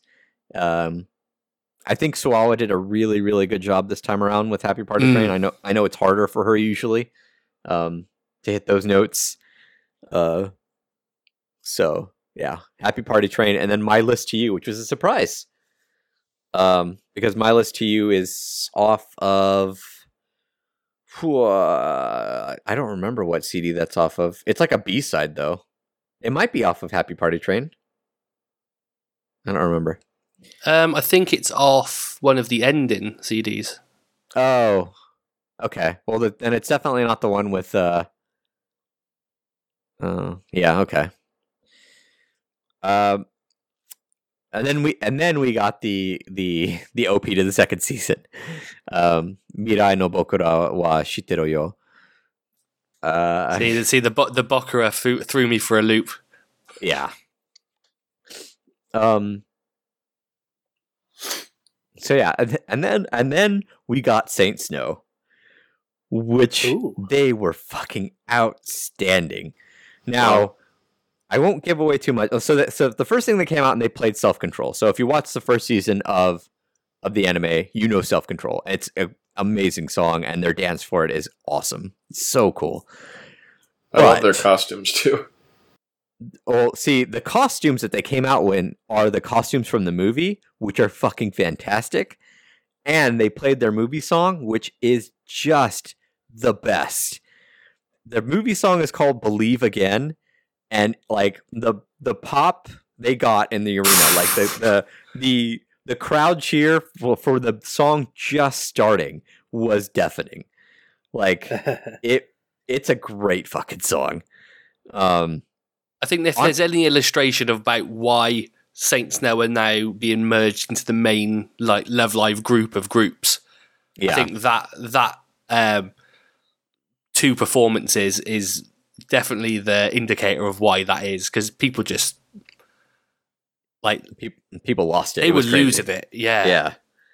But and like this is for other people to judge when they see the movie. But I think Steven and I are in agreement here that it's a good thing Saint Snow failed in season 2, because had they not, and had they come in to the Love Live finals with Believe Again, there's a good chance they would have won. Yeah. Because Water Blue New World was fantastic, but Believe Again might be better. So yeah, look forward to that. Hopefully we get the movie. X, please premiere the movie. We haven't heard an announcement for it, so I don't think we're getting it, but I'm so sad. Because I'll probably get my pre-order from Japan before I see it, like here in the States. And then all the girls came out, and they sang "Over the Next Rainbow," which is that's not the end song for the movie, is it? Because I think they end with the performance song. I think they end with Next Sparkling in the movie. I'm not sure. I think Over the Next Rainbow is. I don't think it appears in the movie. No, I don't think so either. It might be like a B-side. So yeah, I mean, fun song. And then we got an MC with Saint Aqua Snow and the Snow Girls. They have their own call and responses, and they did them, and it was great. Then they left, and we got Jump Up High, which is a fun song. Yep, first ever time hearing full length. Yep. So, and then that was supposed to be the end of the song, but come on, everyone knows that at an Awkward concert there is always an encore. So, this was a different type of encore, because this one was shocking. The songs they did. Yeah, well, I mean, they came out in different costumes, which is not usual. Yeah. So, but yeah, so like they even like normally with an encore they come out as a full group and perform a couple of songs, but this time they came out in subgroups. Yeah, in the subunits, and performed the songs they performed don't really have official releases. They were all pre-order bonuses for all of the Blu-rays from specific retailers in Japan. Yeah, they're the ones that most people don't actually own, because screw that. Like, you essentially what you would have to do is you would have to buy a whole season 3 times over from 3 different retailers. Yeah, they're the ones that in second-hand shops in Japan they sell for silly amounts of money. Yeah, so let's just say I found them somewhere on the internet, and no one was looking at the time, and yeah, that's not going to happen. So yeah, they played those, which was really super surprising. Those songs are Satsugyo Desu ne, Guilty Farewell Party, and Sakura Bye Bye. And they rounded out the whole thing with Next Sparkling, which is the song at the end of the movie, which I have had stuck in my head for the last week. And because I love that song. It's a really good song. It's no Bokutachi, and I hope it never becomes Bokutachi, because that song's sad for me now. But it's still really, really good. Yeah, and so that was the end of the concert. People tried to get them to come out again, like at Fourth Live, and that just wasn't going to happen. They shut us down. They just switched the lights on. Yeah, they're like, nope, no more of that shit. And so we didn't even get into this. So after, to do the encore, everybody in the arena did the Awkward Rainbow, which was pretty cool, because it was a ton more people doing like a rainbow all around the stadium. But I have to admit, I have a little bit of pride over the fact that America was the first one to do it. So I was like, it looked good though. It looked gorgeous, and we kept they kept the rainbow through the entire encore, like all the songs. So that was pretty cool too. Yeah. So large aqua's rainbow. Good job, America. Trendsetters. Have you guys heard what the what they're trying to put together for this time at AX? I last I heard they were making pamphlets. Okay. I imagine it's going to be the same. We'll see. Cool. It'll be interesting to see how that works with a standing pit. Yeah. I don't think. Well, I mean, they did it with they did it in Korea. They did. So I think that was all the assigned seating as well. Yeah. I'm hoping against hope that they change that last minute and it's not a standing pit. I haven't really seen anything to indicate one way or the other. Anyway, but yeah, so that was the end of the concert, and they let people go by where they were seated, and every time a new seating group was allowed to leave, the entire audience cheered. Kind of like thanking them for participating in the rainbow. It was actually really cool. Cool. And we were one of the last groups to leave. Oh damn. No, not really. I think there was still like a quarter of the audience left by the time we left. But we pushed our way through, met up with Jordan and Gary, who were seated in the arena too, but they were in different areas, so they got out before we did. And they tried to wait for us by some area, but we were kind of caught up in a mass of humanity, and like we had nowhere to go but forward. So we were kind of pushed forward through the train gate where we waited for them. And then we caught an express train, but it wasn't leaving for 40 minutes. So we stood in a packed train for 40 minutes waiting for it to leave. What the hell? The train took what, like an hour maybe less? Yeah, easily. Why would a train with that, knowing a concert ended when it did, why would it wait there for 40 minutes? Well, there's only one track out. So, and there's four tracks, or there's four stops in the station, but this is an arena station, so there's only one track out. So they had to let one train out at a time and give time for the next train to go.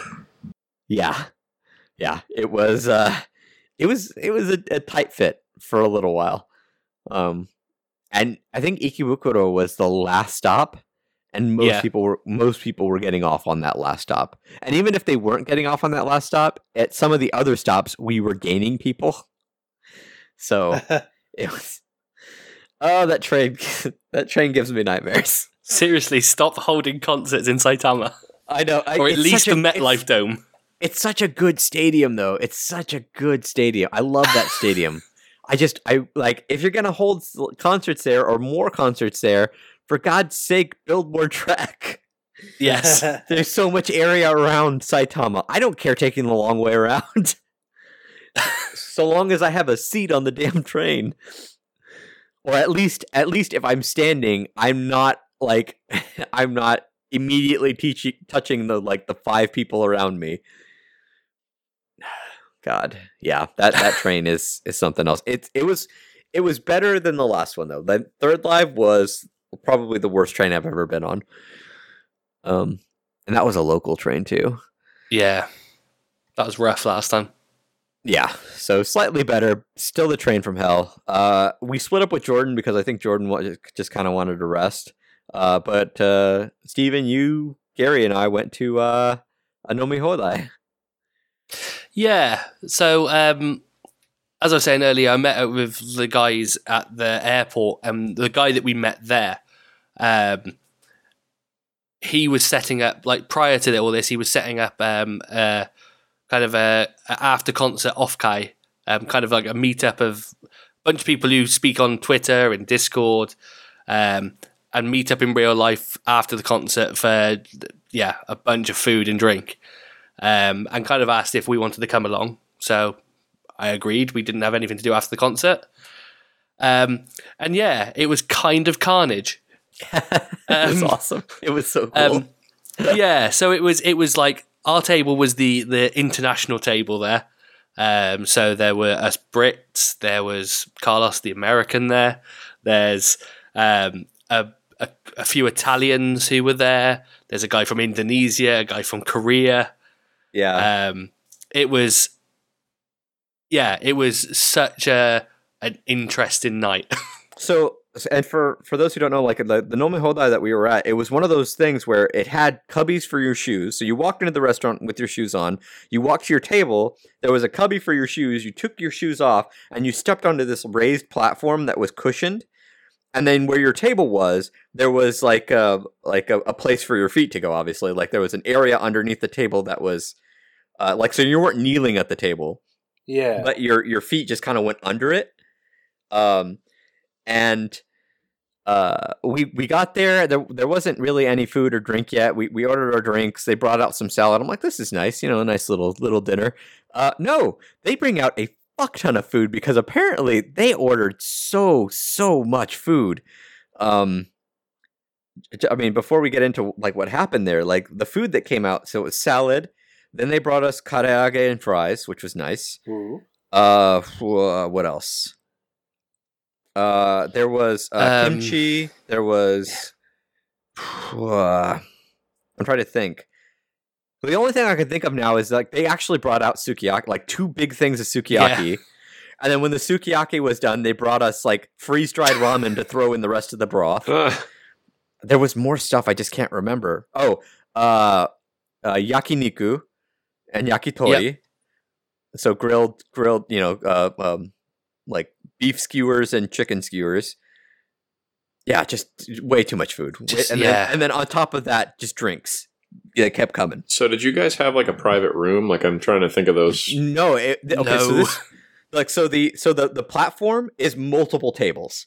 Like, so we were on one table and there were 2 rows of tables and at least, let me think, 1, 2, 4, 6, 8, maybe 8 tables total. And there were tables not on a platform like regular, like set down tables below us. Pretty much all Love Live fans. Damn. From the concert. And I'd heard rumors that Japanese people kind of let loose a little bit after a few drinks. That does not at all describe it. Especially after a concert, there were a lot of kanpais, cheers. And from our table too, because we decided that we had to get involved in that. And so we were doing stuff like the first kanpai we did, we all kind of, raised our glasses and did like went shiny, as like Mari, as high pitched as we could. And after we did it and we drank, like the entire restaurant erupted into applause. Oh my god! Yeah, it was crazy. And then like other groups were doing stuff like that, and another group did like they got UOs, like the light sticks, and they banged them on the table, threw them in their drinks, and did a cheers. So we did the fucking same thing, except we did the Zero Karaiche, Aqua, Sun, Shine, and like we did that with the light sticks. That like there's a picture on my Twitter of a beer with the light stick in it and some guy came over. He's like, "Yeah, it's not good for you to leave those in there for too long." I'm like, "Oh yeah, that's probably not a good idea, is it?" Yeah, we drank a lot. A lot. That I mean, not as much as the next night, but yeah. And the Japanese people came over and were constantly talking to us in broken English about like who our best girl was, what we thought of the concert, what we think of Japan, like all this kind of stuff. Real nice people, but yeah, very different from the Japanese people on the street. So different.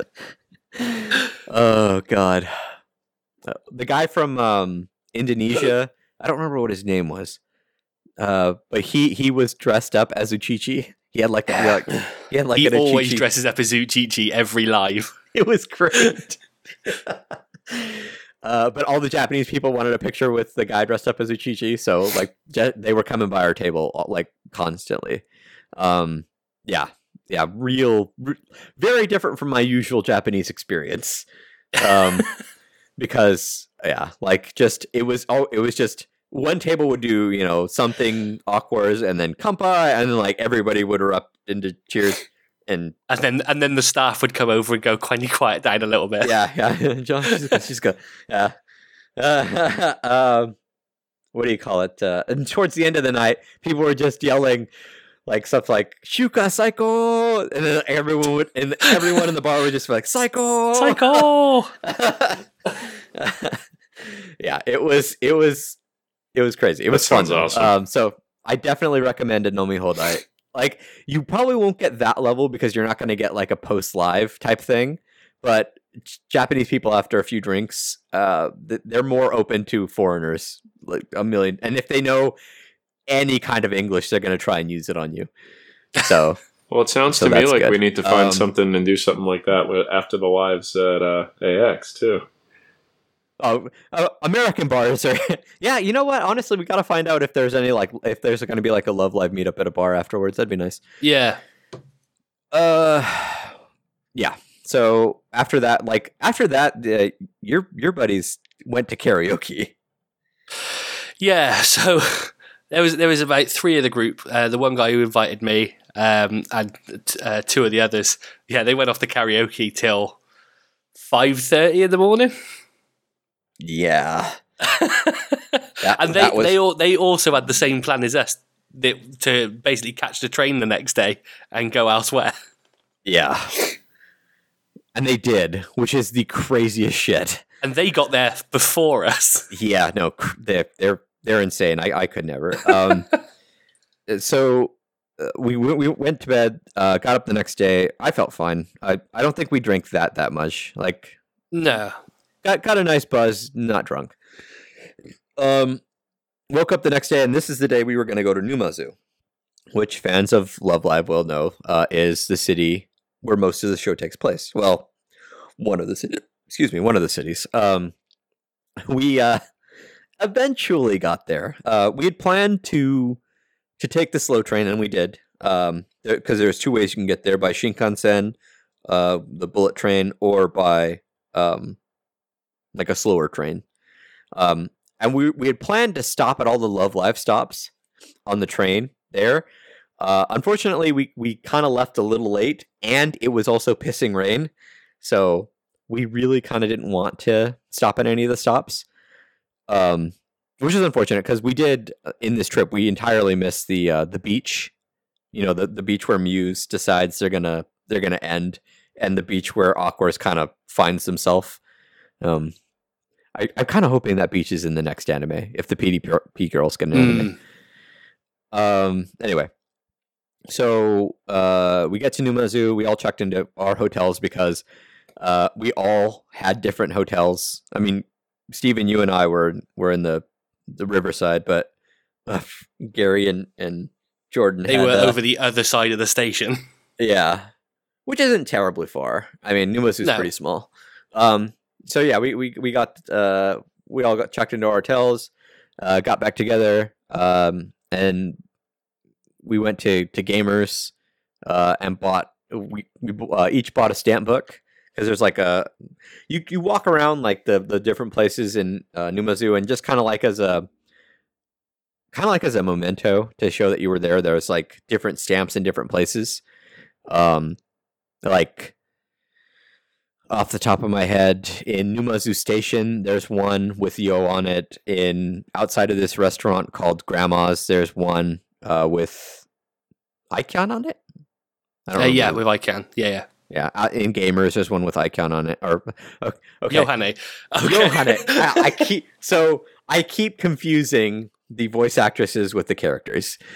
Oh no, Carlos! especially Icon and Yohane. Especially Icon and Yohane. They are the same person. They are the same person. I think it's melting my brain, though. Love Live is literally melting my brain. So we walked around to get stamps and buy merch, and actually met up with the guy I met up with last time I was in. So I would say what's up to him over the cast, but I sincerely doubt he listens because his English isn't the best. Nice guy, though. Now he's offended.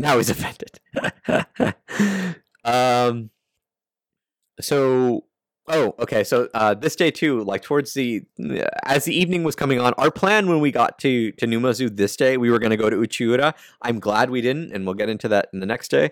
But we ended up deciding to just kind of hang out in Numazu, and this day we went to the Sunshine Cafe, which is just out of this outside the station, and it's essentially like the collab cafe. You order drinks that are themed off the girls. You order food that's themed off the show, and you get gotcha coasters. So I ordered a drink and got the coasters. And as I was handing out the coasters, I spilt the Yohane drink just all over myself, which was a lot of fun. I felt, but the thing is another kind of like thing about Japanese culture, like before I spilt anything, like this guy came over to our table, a Japanese guy, like a younger cat too, and just kind of wanted to talk to us about Love Live and wanted to get a picture with us, which was, I think it was just like he wanted to be like, hey, look at how international my favorite show is. Real nice guy, and his, I think he was there with his what looked like his mom, maybe his aunt or something. But when I spilt all over myself, that lady, his mom or aunt or whatever, came over and was helping me out, helping me clean the table. She gave me napkins for my pants. Like in America, people would just be like, "Hey!" Like when somebody spilled something. Look at that idiot. Yeah, I think you guys were saying in England it was something similar. Yeah, it would be exactly the same. So what was in this this drink? I mean, you spilled this drink on yourself. Was it like a sugary drink? Were you all sticky after that? It was. Oh, no, it honestly wasn't. It dried, and like, yeah, I had a stain on my pants, but it wasn't terribly noticeable. So I mean, it dried pretty quickly too. So I felt like an idiot, but I didn't feel like an idiot for too long. What do you call it? We ordered some food. Steven, you got pizza that was multicolored. Yes, it was rainbow coloured, which looked terrifying as a food. Yeah. Obviously we used food coloring, but the blue cheese was bright blue, green, yellow cheese. Well, yellow obviously. And how did this taste? It tasted like cheese. Okay. It tasted just like a cheese pizza. But let's say it didn't look hugely appetizing. Yeah. Well, I got the lasagna for Mari's thing. Like they had a promotion for Mari's birthday where it was like mostly like Italian food and stuff like that. So that was pretty cool. I think I got a parfait as well. And oh yeah, our gotcha luck this time around. So for the drink I got Daya, which I'm okay with. But for the parfait, we all got the year group that we liked the best. So me and Steven got the first year group, and Jordan got the second year group because he's a big Yo fan. And then also for the single coasters, I pulled a Yo, and Jordan pulled a Hanamaru. So that was the quickest swap in history. But this was also the day that so while we were eating kind of our parfaits, this American cat came over and we were talking. I guess his parents are from Hong Kong, but he's born in the States, and we were talking about the live and all this stuff, and all of a sudden this Japanese guy that had been eating with this American guy came over, and he introduced himself as Ryu Ozawa, and I knew who this guy was. I just didn't recognize him. This is a city councilman for Numazu City, and he's the kind of like, I want to say the official chancellor for Love Live Sunshine in the city. Yeah, he's kind of like in charge of all the anime stuff in Numazu. Yeah, but I recognize him, and a lot of Western fans might recognize him from when Numazu had that kind of vandalism thing going on with the manhole covers, where a group of assholes were defacing the colored manhole covers in Numazu. He was the one who was, taking charge of that and talking on Twitter about how, these people are, sad and have no life because of this. I thought it was awesome.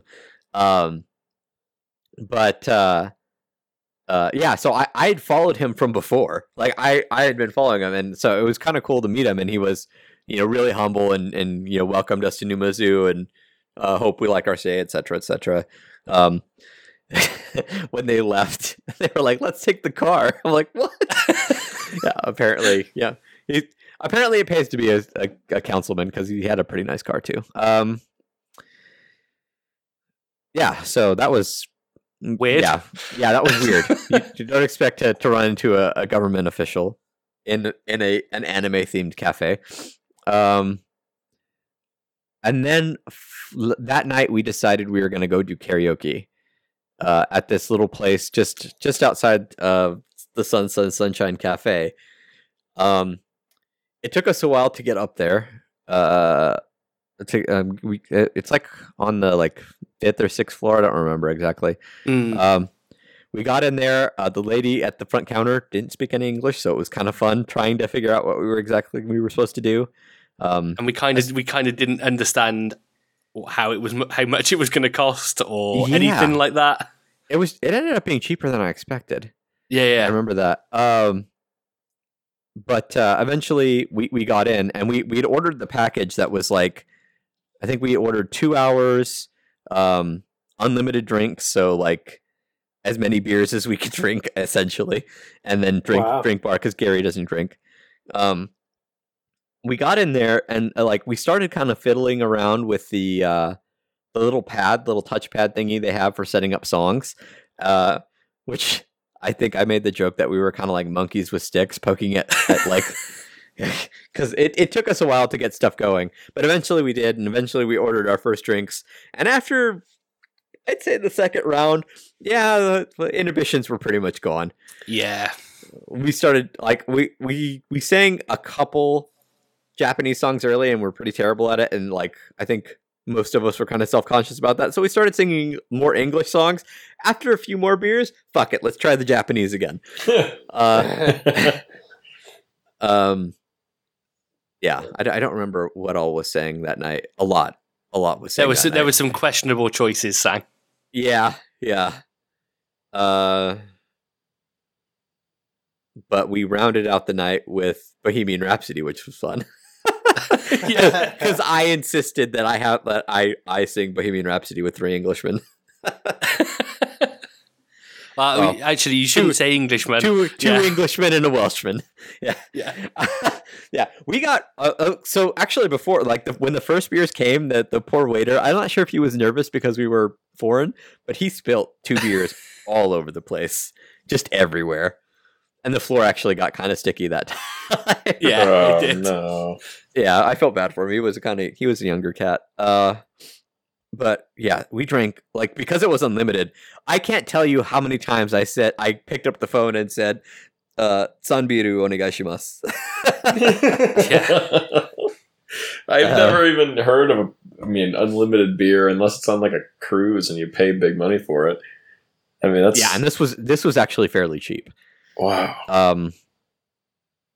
I don't remember how much it all cost. I just remember thinking, I think it was like $15 each. What? Yeah. Wow.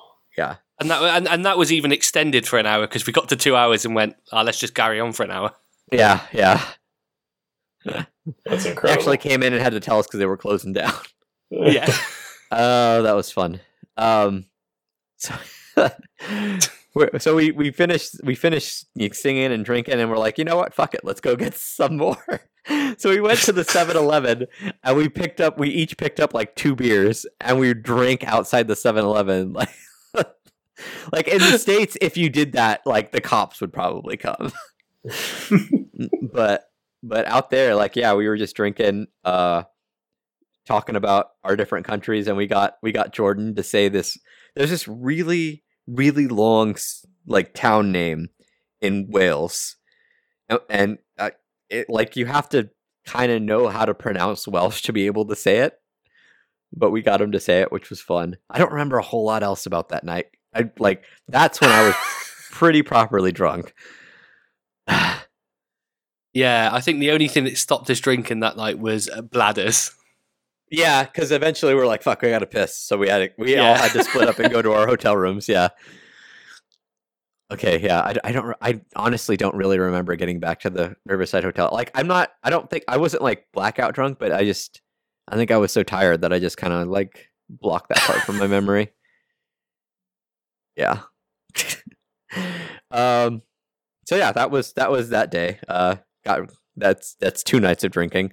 Although the next day I woke up fairly early, and I felt fine, which was nice. Maybe like still a little tiny bit drunk, but not like hungover, which was refreshing. But this morning, from our hotel window, we could actually see Mount Fuji because Numazu was clear that day. And I woke up Steven to tell him, which I was pleasantly surprised that he woke up like the first time I tried to wake him up. That was the first day that happened, because the other days that wasn't so successful. Yeah, Steven's not much of a morning person. No. But the way I tried to get him up, so I thought, oh, fuck, I can't get him up. Like normally, when I try to wake him up, I'm like, hey man, wake up, or hey, get up. Like, I'm going to try the most British thing I know, and knowing what he's told me about his family, I'm going to try to say it in the most British way I can. So I wanted him to get up to see Mount Fuji, so I looked at him, I'm like, oi, dickhead. Woke up immediately. Woke up instantly. I was so shocked. I'm like, oh, fuck, that worked. So we woke up, and I'll post the pictures, but if you look on my Twitter, there are pictures of Mount Fuji, which first time I've ever actually gotten to see it. Yeah, that's pretty cool. Yeah, so we actually got up at a decent hour, showered, the guys were already ready, so we met up at just in Numazu, walked around for a bit, and then took the bus to Uchiura, which is in Love Live Sunshine, the town where Chika, Riko, Hanamaru, Daya, and Ruby live. I'm trying to think if I'm missing anybody. No, actually, that's it. Kanan. Well, Kanan and Mari technically live on the island. Yeah. Okay, so yeah. And then Yo and Yoshiko live in Numazu. And as following with the trend, the bus was also decked out in all Love Live stuff. Yes, and for a few of the stops, Anchan was the voiceover on the bus. Chica's voice actress. So got on the bus. It was, how long is that bus ride? I don't even remember. About 30, 40 minutes, I would say. Yeah, not too bad. And it lets you off at it goes further, but it let us off at like a ferry station. The ferry from Uchiura to Awashima Island, which is where Kanan and Mari live. And what do you call it? So right there at the ferry stop, there is like a little Love Live Sunshine area, like with stands, with like these flags, like a merch shop. And the merch shop has all kinds of like kind of exclusive stuff there, mostly for the island. We also picked up like the movie poster, which was cool there. It's amazing to me to listen to you talk about this town, because I imagine before this anime came out, it was just a very small rural town. Oh yeah, no, it was probably like a fishing village. I mean, there's really not much else to it. It really makes me wonder how the locals have kind of accepted and reacted to it. I'm sure some are ecstatic and others are probably miserable about it. But well, considering like how many shops were selling Love Live stuff, or how many shops had Love Live Sunshine just stuff in their windows, not even selling it, just like I think they're pretty on board. I mean, Numazu was pretty on board too. I mean, we didn't even get into the like when we were doing the stamp rally the day before. This older gentleman at a jewelry shop that had a Daya stamp in it asked us to sign his book, like because he wants all the foreigners to come and sign his like they're really open and welcoming in these areas, more so than Tokyo. but then Tokyo's very densely populated. So yeah, so we got to this little area, and there were just a ton of other Love Live fans there. A lot of foreigners too, like taking their trip to Uchiura. So we stopped off there, had a bit to eat, and something to drink, and then we got on the ferry to Aoshima Island. The ferry itself is decked out in Love Live sunshine. I mean, there's a picture on the side. There are pictures of the girls on the inside of the boat that are all signed. The different subunits sign different walls. Yeah, it's nothing but Love Live sunshine in that boat. It's a nice boat too, and again, it was a beautiful day early on, so the boat ride was nice. We got there. You land kind of in Aoshima Marine Park, which is kind of like this mini little wildlife habitat. They have dolphins, they have penguins. We walked to Kanon's dive shop, which is apparently a frog sanctuary. Yeah, the frog house. Yeah, it's like a little mini aquarium with frogs in it. Also, the entrance was in English because they misspelled entrance, which was Entrachny. And yeah, Entrachny. After seeing Kanon's house, is this when?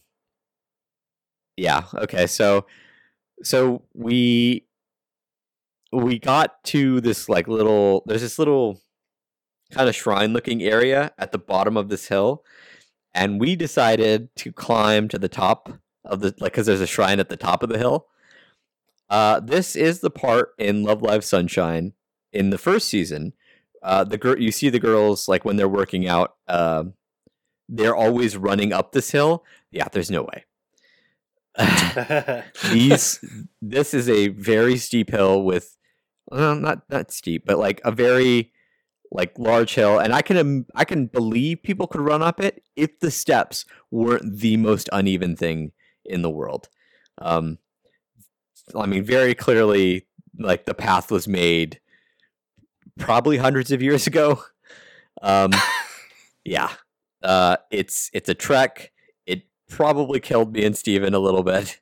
Yeah. But it is beautiful. The walk up there, I do have a few pics of the walkway.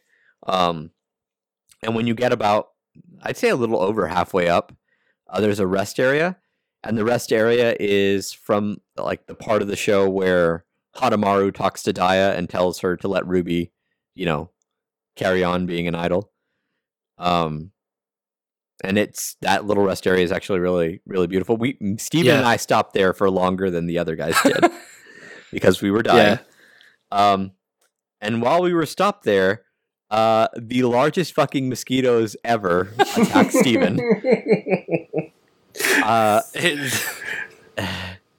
It was pretty bad. So from that horror movie with all of the life size or the human sized mosquitoes, and they were gonna not that big. Well, yeah, it was big enough that there was one on my elbow, and Carlos hit that mosquito, and instead of exploding, it was just stood. It was still in my skin, and I had to pick it out of it.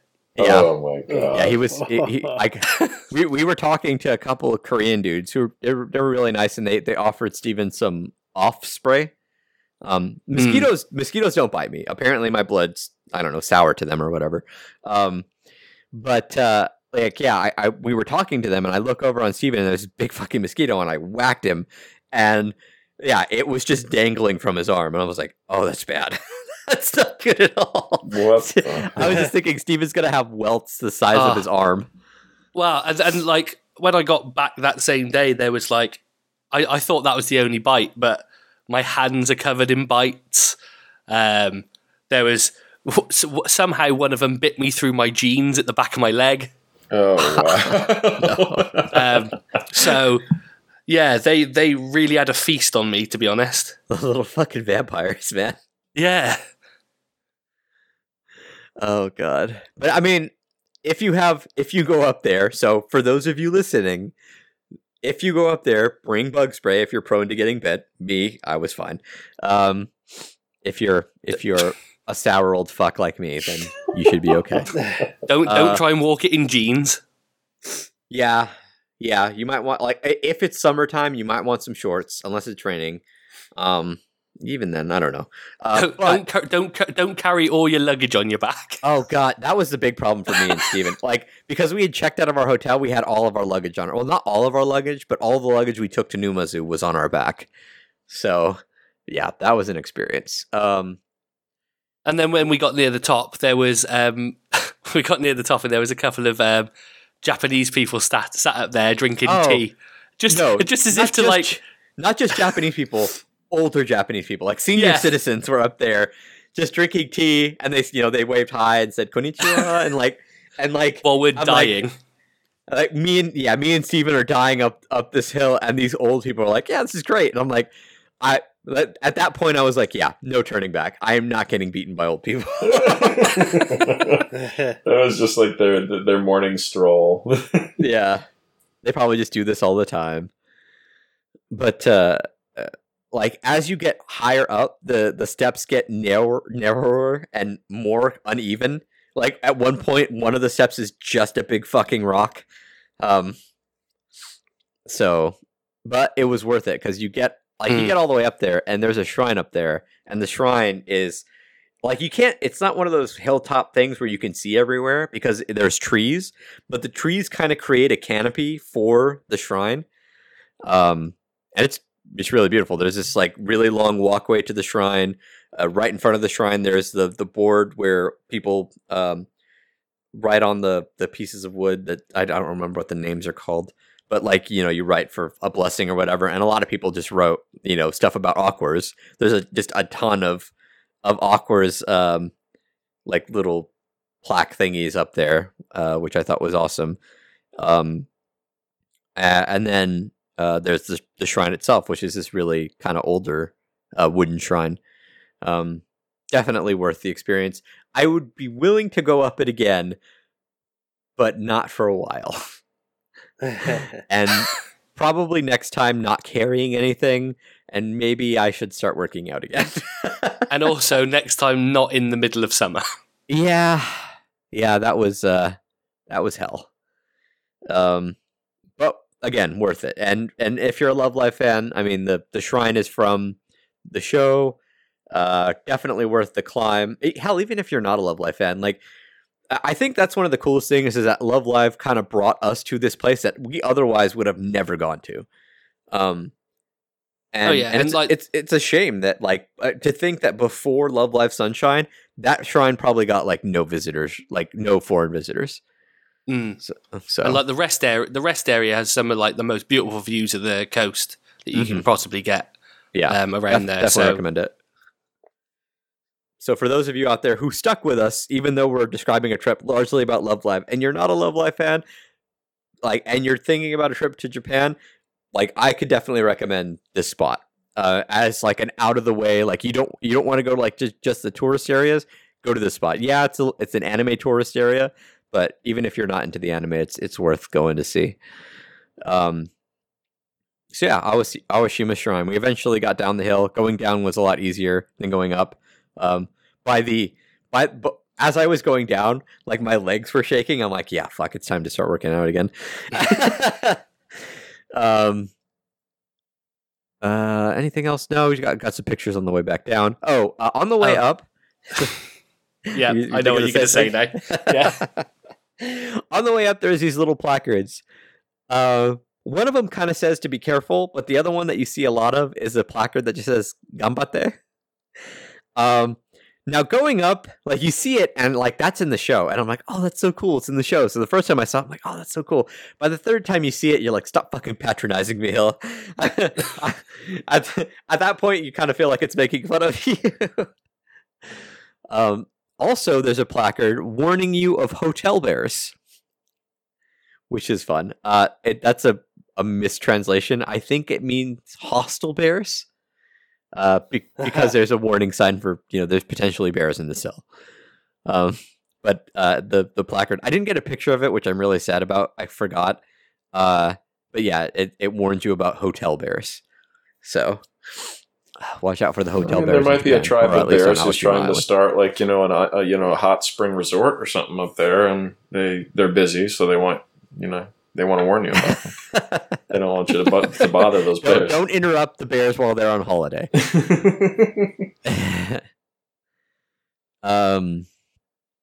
Yeah, so we came down the hill, and like I think we were thinking about walking to Mari's house, and then we were like, "Well, the next ferry's coming," and we're all fucking pooped.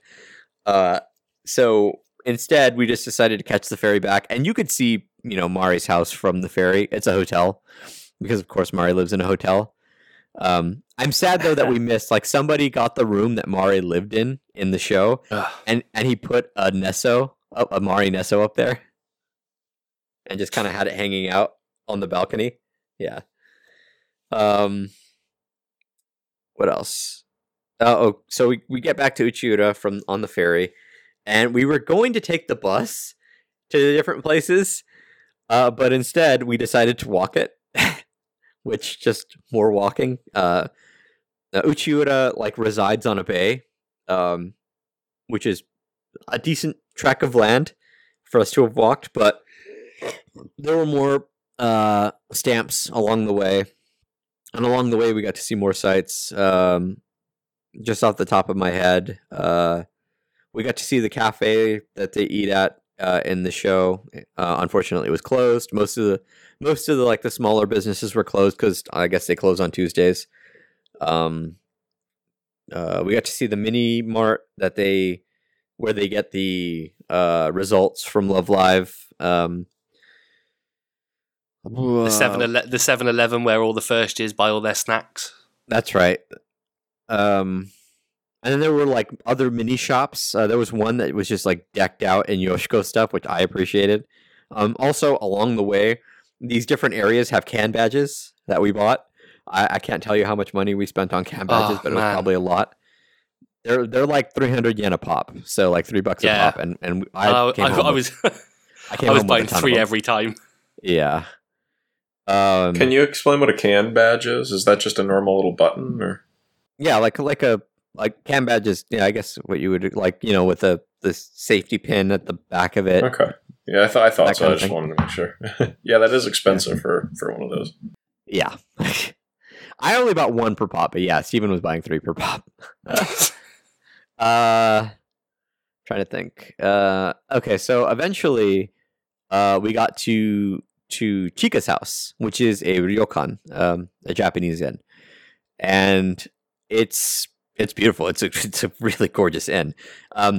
We got to see where Chika lives because there's a little house off to the side where the owners live, and then we got to see Riko's apartment. There's absolutely no way they were able to touch hands. You know, how Riko and Chika touch hands in the show over the balconies. There's a whole road in front of that. There is no way they were doing that. So creative liberties there. And then we out in front of Chika's house, we went to the beach. Where Chika spends a lot of time in the show. First off, that beach is a lot of gravel, and not there's sand, but there's also a lot of gravel. No way she was doing the miracle wave trick there, because as many times as she ate shit, she would have been cut from head to toe. Also, when I got there was this younger girl, she had drawn Aquars, the name in the sand, in the show, and she came and she pointed it out to me, and I thought she was Japanese. Apparently, she's British. Because her dad came up to us, this older British dude. How old was he? He said he was 60s? Yeah, I would say early 60s. And he came up and he's like, I can't do the British accent. He's like, was it worth it?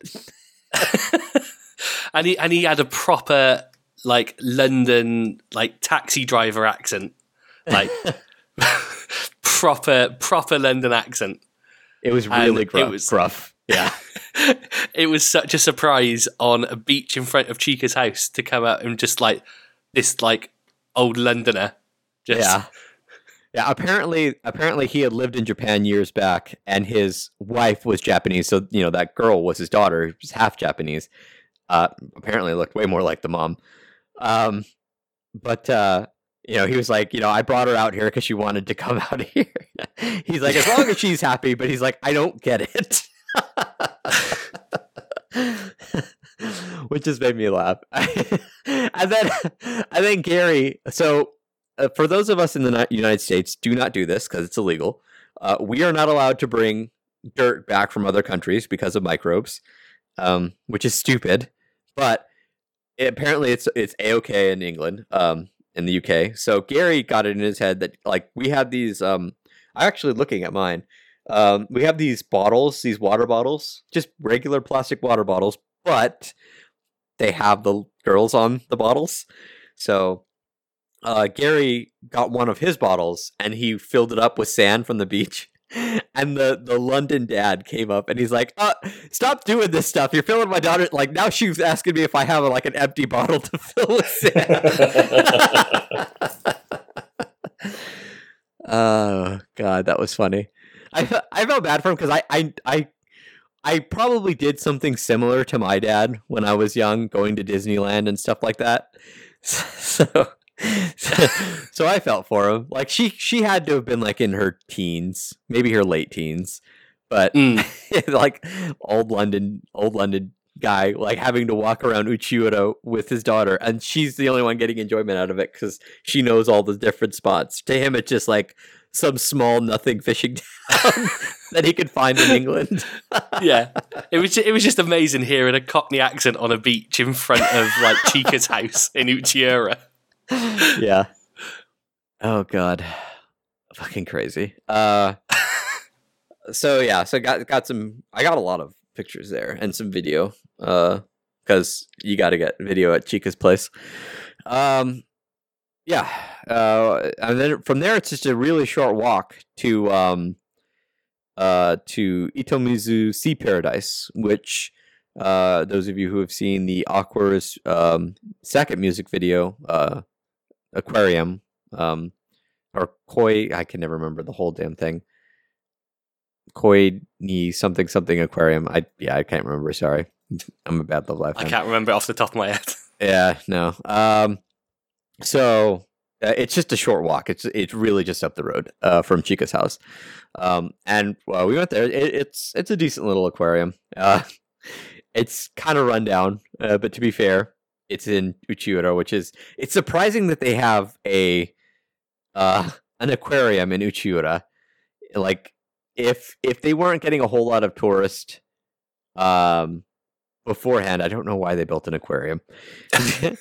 Maybe it was more popular maybe the spot was more popular in the 80s or 90s or something. Yeah. But we went there and it's decked out in Love Live stuff, obviously. They have the panels, these wall panels, where all the girls signed it. Unfortunately, Uchichi wasn't there. The mascot, the walrus mascot that Yo kind of plays as in the music video. But we did get to see all the different spots from the music video. They have a really cool jellyfish tank that's almost in complete darkness with neon lights from the music video. There's all the wildlife and shit like that. And they have owls for whatever reason, which was kind of weird. Yeah, those owls hated me. Yeah, they really didn't like Steven. We got some pictures. There's a really famous dolphin statue. I think that's in the show as well, isn't it? Yeah, I think it's in the show. Yeah. I think they hang out at the statue at one point. And then we caught a show. Aquarium, like any other aquarium, it had a show with walruses doing tricks, or with seals doing tricks, with a gigantic fucking Hokkaido walrus doing tricks, and 3 dolphins. So that was pretty fun. I was the only it was a fun show. The only thing I'm sad about is they didn't do it to Love Live music, because that would have made it awesome. But I mean, what are you gonna do? And then I think from there, we kind of ended the trip by walking over to in the show when Mari and Kanan kind of make up. Mari runs to the school where Kanan is, and there's this part where she trips and falls in front of this rock. So we went to that rock. We all kind of had the same idea that we kind of wanted a picture of us like tripping and falling in front of the rock, but it was raining, and I was not going to, lay down in the rain-soaked street for a photo op.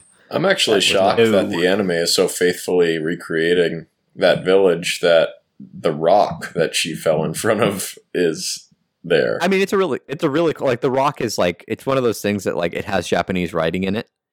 So it's already a pretty famous like destination. But and then we got to we found on like a Love Live map the spot. They have a seawall, and we found the spot in the seawall where Riko and Chika meet up in episode 10 of season 1. And like that's the one where the episode ends with Riko telling Chika she loves her, and then that just never goes anywhere. But and like right next to that spot in the wall, there was a bus stop where we waited, and that's where my Japanese umbrella stayed because I left it there. Oh. So sorry to the town of Uchiura because I littered with but hey, you got a free umbrella out of it. Yeah. I think the only other thing in Uchiura worth mentioning is there was also the tourist centre. Oh yeah, I completely missed that. Yes, it was filled with every bit of Aqua's merch you can possibly think of. Every figure that's been released, all of like there's like train model tie-ins. They've got all that there. Streamers from all the lives. Tickets from all the lives. They had a gigantic birthday Mari set up. Set up for Mari's birthday. Yeah, it was crazy. All the T-shirts from the live. Yeah, just everything you can think of for Aquars was in this tourist center, and they even had this map with all the can badges on it and where you can find all of them. And like we didn't come close to getting all of them. And then they had not a map, but they had a wall full of the stamps that you can get on the stamp rally, and we did not come close to getting all of them. Turns out there was 80 of them. Yeah. I'm trying to think of how many we got. Was there some kind of a reward for getting all of them, or no? It's really the reward is the stamps. Yeah, okay. Yeah. It's really just a place like it's like hey, I've been here. So yeah. Hold on, I'm just gonna flip through 1, 2, 3, 4, 5, 6, 7, 8, 9, 10, 11, 12, 13, 14, 15, 16, 17.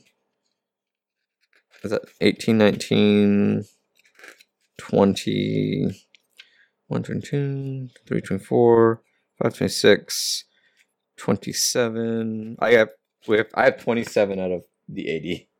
So, like next time, I guess. I don't think there's even 80 pages. You'd have to buy another book. Yeah.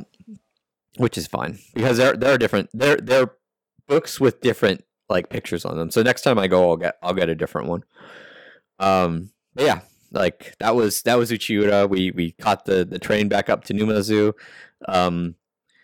At this point, we were all kind of like pretty beat, very tired. But we decided to go back to Gamers in Numazu to check if they had any copies of Fourth Live Blu-rays. They did not. We went to Animate, same thing. And this is where we left Gary because Gary was staying there for another week. Actually, is he gone now? Should he be back in the UK by now? I think he's on it. I think he's back. Okay, or he's on his way back. Yeah. So he should be back or coming back today or sometime around today. Yeah, we left Gary there because Gary was going to stay in a hotel in Numazu where we still had our hotel in Tokyo because it was actually cheaper to keep the hotel for the whole time and just not stay in it for a couple days that rather than check out and then check back in. So we left Gary and we got on the train. We got back on the slow train because this time we were going to stop at one of those damn Love Live stops. So we eventually got to the Nebukawa stop. The Nebukawa station. I guess you could call it a station, but it's really just a stop. It's tiny. But this is the stop where Muse kind of has a breakdown after they decide they're gonna stop being school idols after the third years graduate. It's the crying scene from season 2. So we got there and we kind of had to wait for this guy to leave because he wouldn't leave.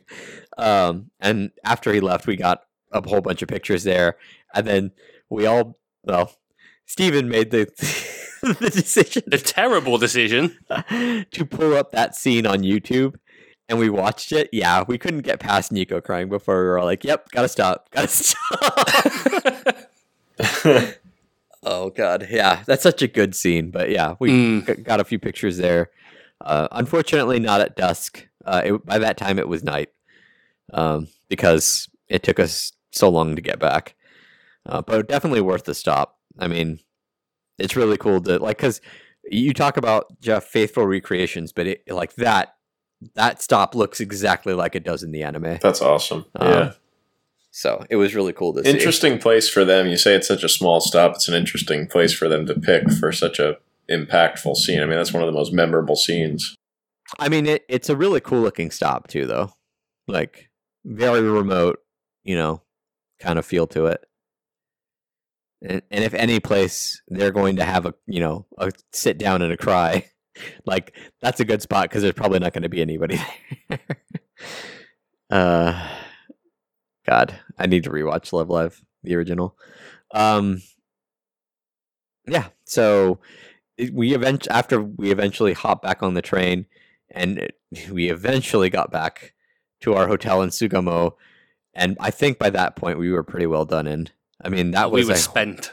That was a whole day of walking. That was a huge day. Yeah, you guys did a lot. Hiking up a hill, collecting stamps, and just all kinds of shit.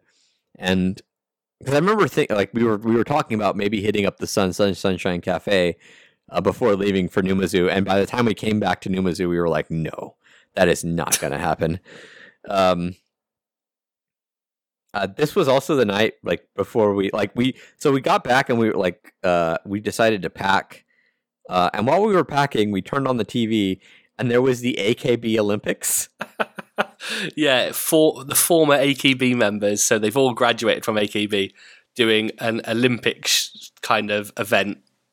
Yeah, for a late night TV show. Yeah, and when idol groups like AKB are in their idol group, they're supposed to be I don't know, pure. They're supposed to be seen as more pure or less. I don't know. They're less sexualized, I guess you could say. Yes. Yeah, the AKB Olympics was all sexualized. They were doing they were doing stuff like measuring how high from a laying down position. Have you ever done that thing where in school where you lift up your torso and see how high you can lift up your torso, and your teacher, your PE teacher, will come and measure it or stuff like that? They were doing that. But the girls, a lot of them were wearing tank tops, and you could, kind of see a lot. And then after they were done, they would take the measurement tool and they would pose with it in between their breasts. So yeah, very, very odd to see idols like that, or former idols. But yeah. That was a thing. Japanese TV. There's a lot more on Japanese TV that I could think of, but. Yeah. Just if you ever go to Japan and if you have a minute in your hotel room before you go to bed, just flip on the TV. I guarantee you're going to see something weird. At least a weird commercial. Yeah, so day 5 was big. Last day 6, we got up, Steve and Jordan and I, and packed up, made sure we had everything. And then we went to Akihabara, threw our stuff in a coin locker, which is really nice. I understand why we don't have it in the States. Mostly the threat of terrorist attacks. Like we used to have coin lockers and stuff like that. But can I say how awesome it is to have a place just to stow your bags and walk around? God, that's such a great idea. But yeah, stowed our stuff in a coin locker, went to Akiba. Steven and I searched for Fourth Live, and this time I found it in Animate, but I got the last one, so Steven had to get his in Gamers? Yeah, I got it in Gamers. Yeah. We had Mr. Donut for breakfast, and unfortunately, that was pretty much where Steven and Jordan had to leave. Yeah, we should have probably left earlier. But well, you guys went to Haneda, so... Yeah. It was more that like I think we left Akiba about 20 to 12, and our flight was at like 2:30. Yeah. But did you guys do anything else like in Haneda, or did you guys just like wait for your plane? Oh no. So Okay. we got into Haneda and just kind of got through all the security, and then just went, oh, we're boarding in a minute. Oh, wow. Holy shit. You guys were late. Holy crap. Yeah, so we kind of just got there. We did go to like a little like restaurant and just went, oh, we'll order some takoyaki and okonomiyaki. Ordered that and then looked at our watch and went, oh crap, our flight's boarding. Holy shit. So, yeah. Okay. Well, I stuck around because I had a few hours to go. Just kind of tooled around Akiba, played Kankole, and then I left. I mean, there wasn't really a whole lot else to do. I cleared a couple more maps. I didn't get anyone of note. I think I got Oshio and I don't remember. I got someone else. I feel bad for not remembering now. But I took because it takes an hour to get again from Tokyo to Narita Airport. So took the train to Narita. I still had I think I left way too early because I had like hour and a half, almost 2 hours, like sitting there. And essentially all I did was I got on Twitter and I posted as many pictures as I can because I was bored. But I'm the type who likes to be at the airport as early as possible because I hate the idea of missing my flight. Like missing my flight in Japan, maybe not the worst thing, but it would be terribly expensive trying to get back if I had missed it and it was my fault. So yeah, and that was our trip to Fifth Live. Definitely a lot more this time around. Yeah, no doubt. You guys really did a lot. I'm actually very interested in God, now that I'm blanking on the name of the place you guys went, the village there. Uchiura. Uchiura. I'm definitely interested in doing that. You keep talking about next time. I think I might need to try and make it with you next time. Yeah, well, we'll let you know because Steven and I are going to be balloting pretty hard for like Love Live Fest. If I've talked about it before, but all 3 generations of Love Live will be at Fest. So I'm going to try my absolute hardest to get to Fest. Yes. All the money that I need to ballot for that. Bye-bye. Yeah. I mean, I'm probably not gonna. I'm only gonna buy 1 copy of the Blu-ray. If you're gonna buy more, that's oof. But I will buy one of everything needed to ballot. But I'm hoping that if we don't get it, hoping that there's a Gaijin package. So I would hate to miss it. If you get, you buy the Blu-ray, you get 1 ticket. Like you get a essentially a ballot, so like a kind of like a lottery. So and then you enter your number into the lottery. For us as foreigners, we have to do it through a proxy service, so they do it for us. But if you don't win, they refund you. And if you win, then they keep the ticket money and they pay for it, and then you when you go to Japan, you pick up the tickets from their office. You get a single ticket though, and you win the lottery, or is it? I think you can get up to 2, right? Yeah, you can. Oh, okay. But yeah, so I realised that the proxy was too expensive last year, and bought myself a Japanese mobile phone number. Oh, that's So- right. I forgot you did that. So, Yeah, so- now I can actually enter the ballot myself. That's great. Well, I know Oh, there you if go. If you're Yeah. you're looking to get tickets, give your ballot to Steven. I'll start up a service. There you go. Yeah, no, it's ridiculously convoluted. Especially, I forgot you got a fucking Japanese phone. But Yep. for those of us who love Aquars enough to go see them, it's like this trip was so worth. Like the one thing that I think was said the most this trip was worth it. Like climbing the shrine, yeah. worth it. Going to Uchiura, worth it. Going to Sunshine Cafe at night and spilling a drink all over my leg. Well, I got to meet the Chancellor of Love Live or the Chancellor of Anime in Numazu. Worth it. So I think that was the big takeaway. Was like this trip. Like last trip was pretty good. I mean, I was by myself most of the time because I was only there for like a few days. But yeah, definitely worth going with other Love Live fans for sure. And what do you call it? If you're listening, Jordan and or Gary, thanks a lot for coming out. It was a ton of fun. It was nice to visit with other people from the UK. I'm mostly used to Steven. Although I will be seeing you again, Steven, very soon. Yes. So for Yeah. another Yeah, Love Live just concert. couple weeks. yes, Yeah, exactly. I'm excited. I love going out with you guys too. Especially like I mean in America, I don't have to worry about directions or anything like that. That and we got the Airbnb, like all the hotel, everything's taken care of. Like I'm ready for AX. Yeah, this will be my first time.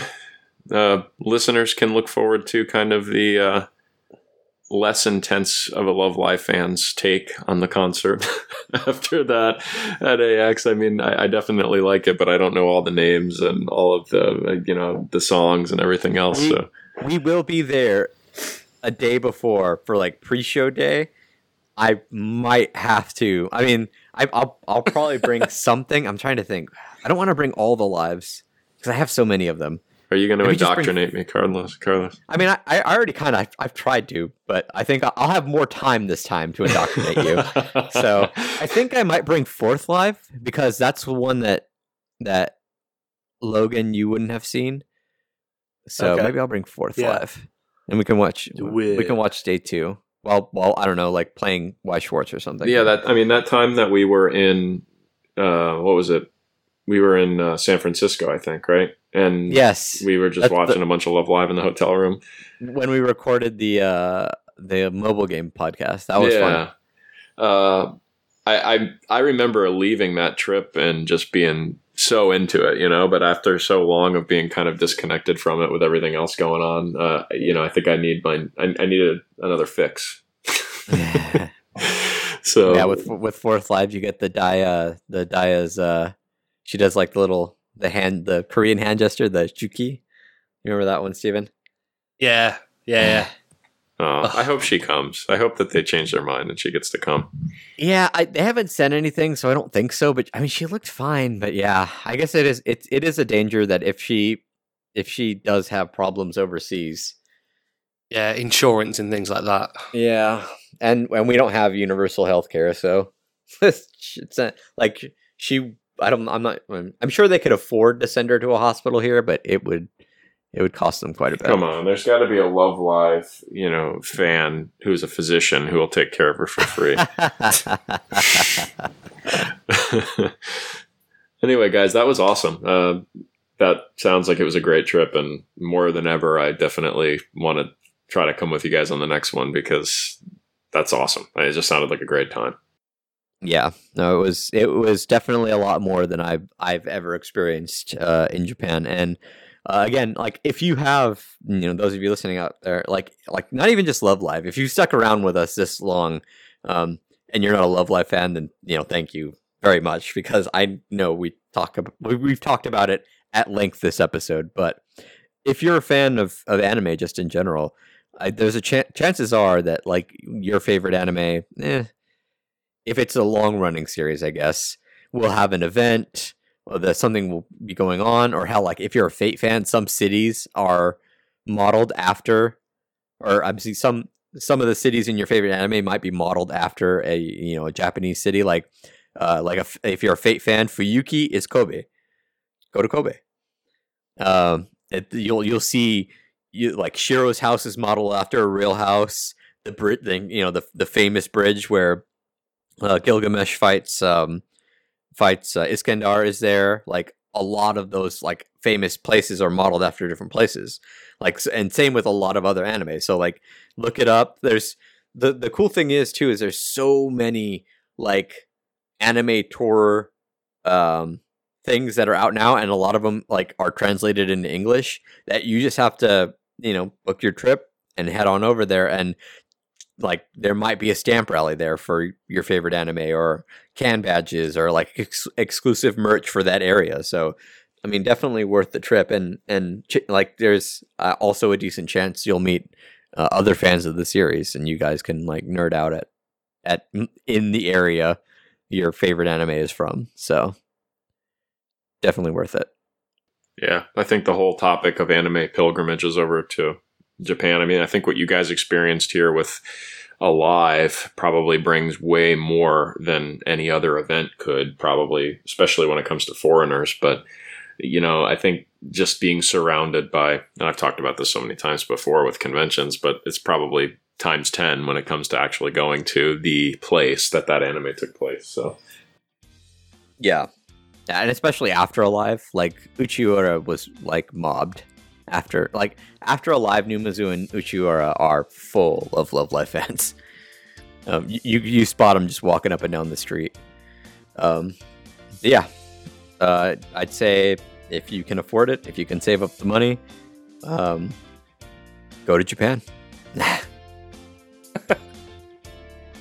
Right on, guys. Well, we've been going on 3 hours now, so probably about time that you guys. We can definitely talk Love Live. No doubt, I love it. Hopefully, everyone else has enjoyed listening to it as much as. I mean, I don't think Logan and I had much to put into this one, but we gave our reactions, and hopefully, everyone else enjoyed listening. Certainly, I think every time we do a cast like this, anyone listening probably just gets jealous, and more and more has to put some of this stuff on their bucket list. But anyway, that was a good one, guys. Thank you. Thanks for sharing. Yeah. If you would like to get in to our Discord so you can see all the crazy things that these two get up to when they're in Japan, or see all the Love Life stuff that they share every day, all the Nico Namba greatness, you can hit us up on our various social medias. We're on Twitter at anime_arcade. We are on Facebook at facebook.com/animearcade. We are on Instagram at _anime_arcade. Our email is mail.animearcade@gmail.com. And our website is animearcade.net. Hit us up. Join us. Have fun. Yeah, we have a lot of fun. One of us. Get involved in some of the very philosophical general chat conversations we have about body pillows. Jesus. Take that shit to the meme chat. Get out of my general chat. Yeah, that's my bad, I guess. I forget we have a meme chat sometimes. No, it's fine. It's fine. But yeah, come have fun with us. Love to have you. But I think that's going to do it for this one. So until next time, thank you all for listening, and we'll catch you later. Peace. Yeah.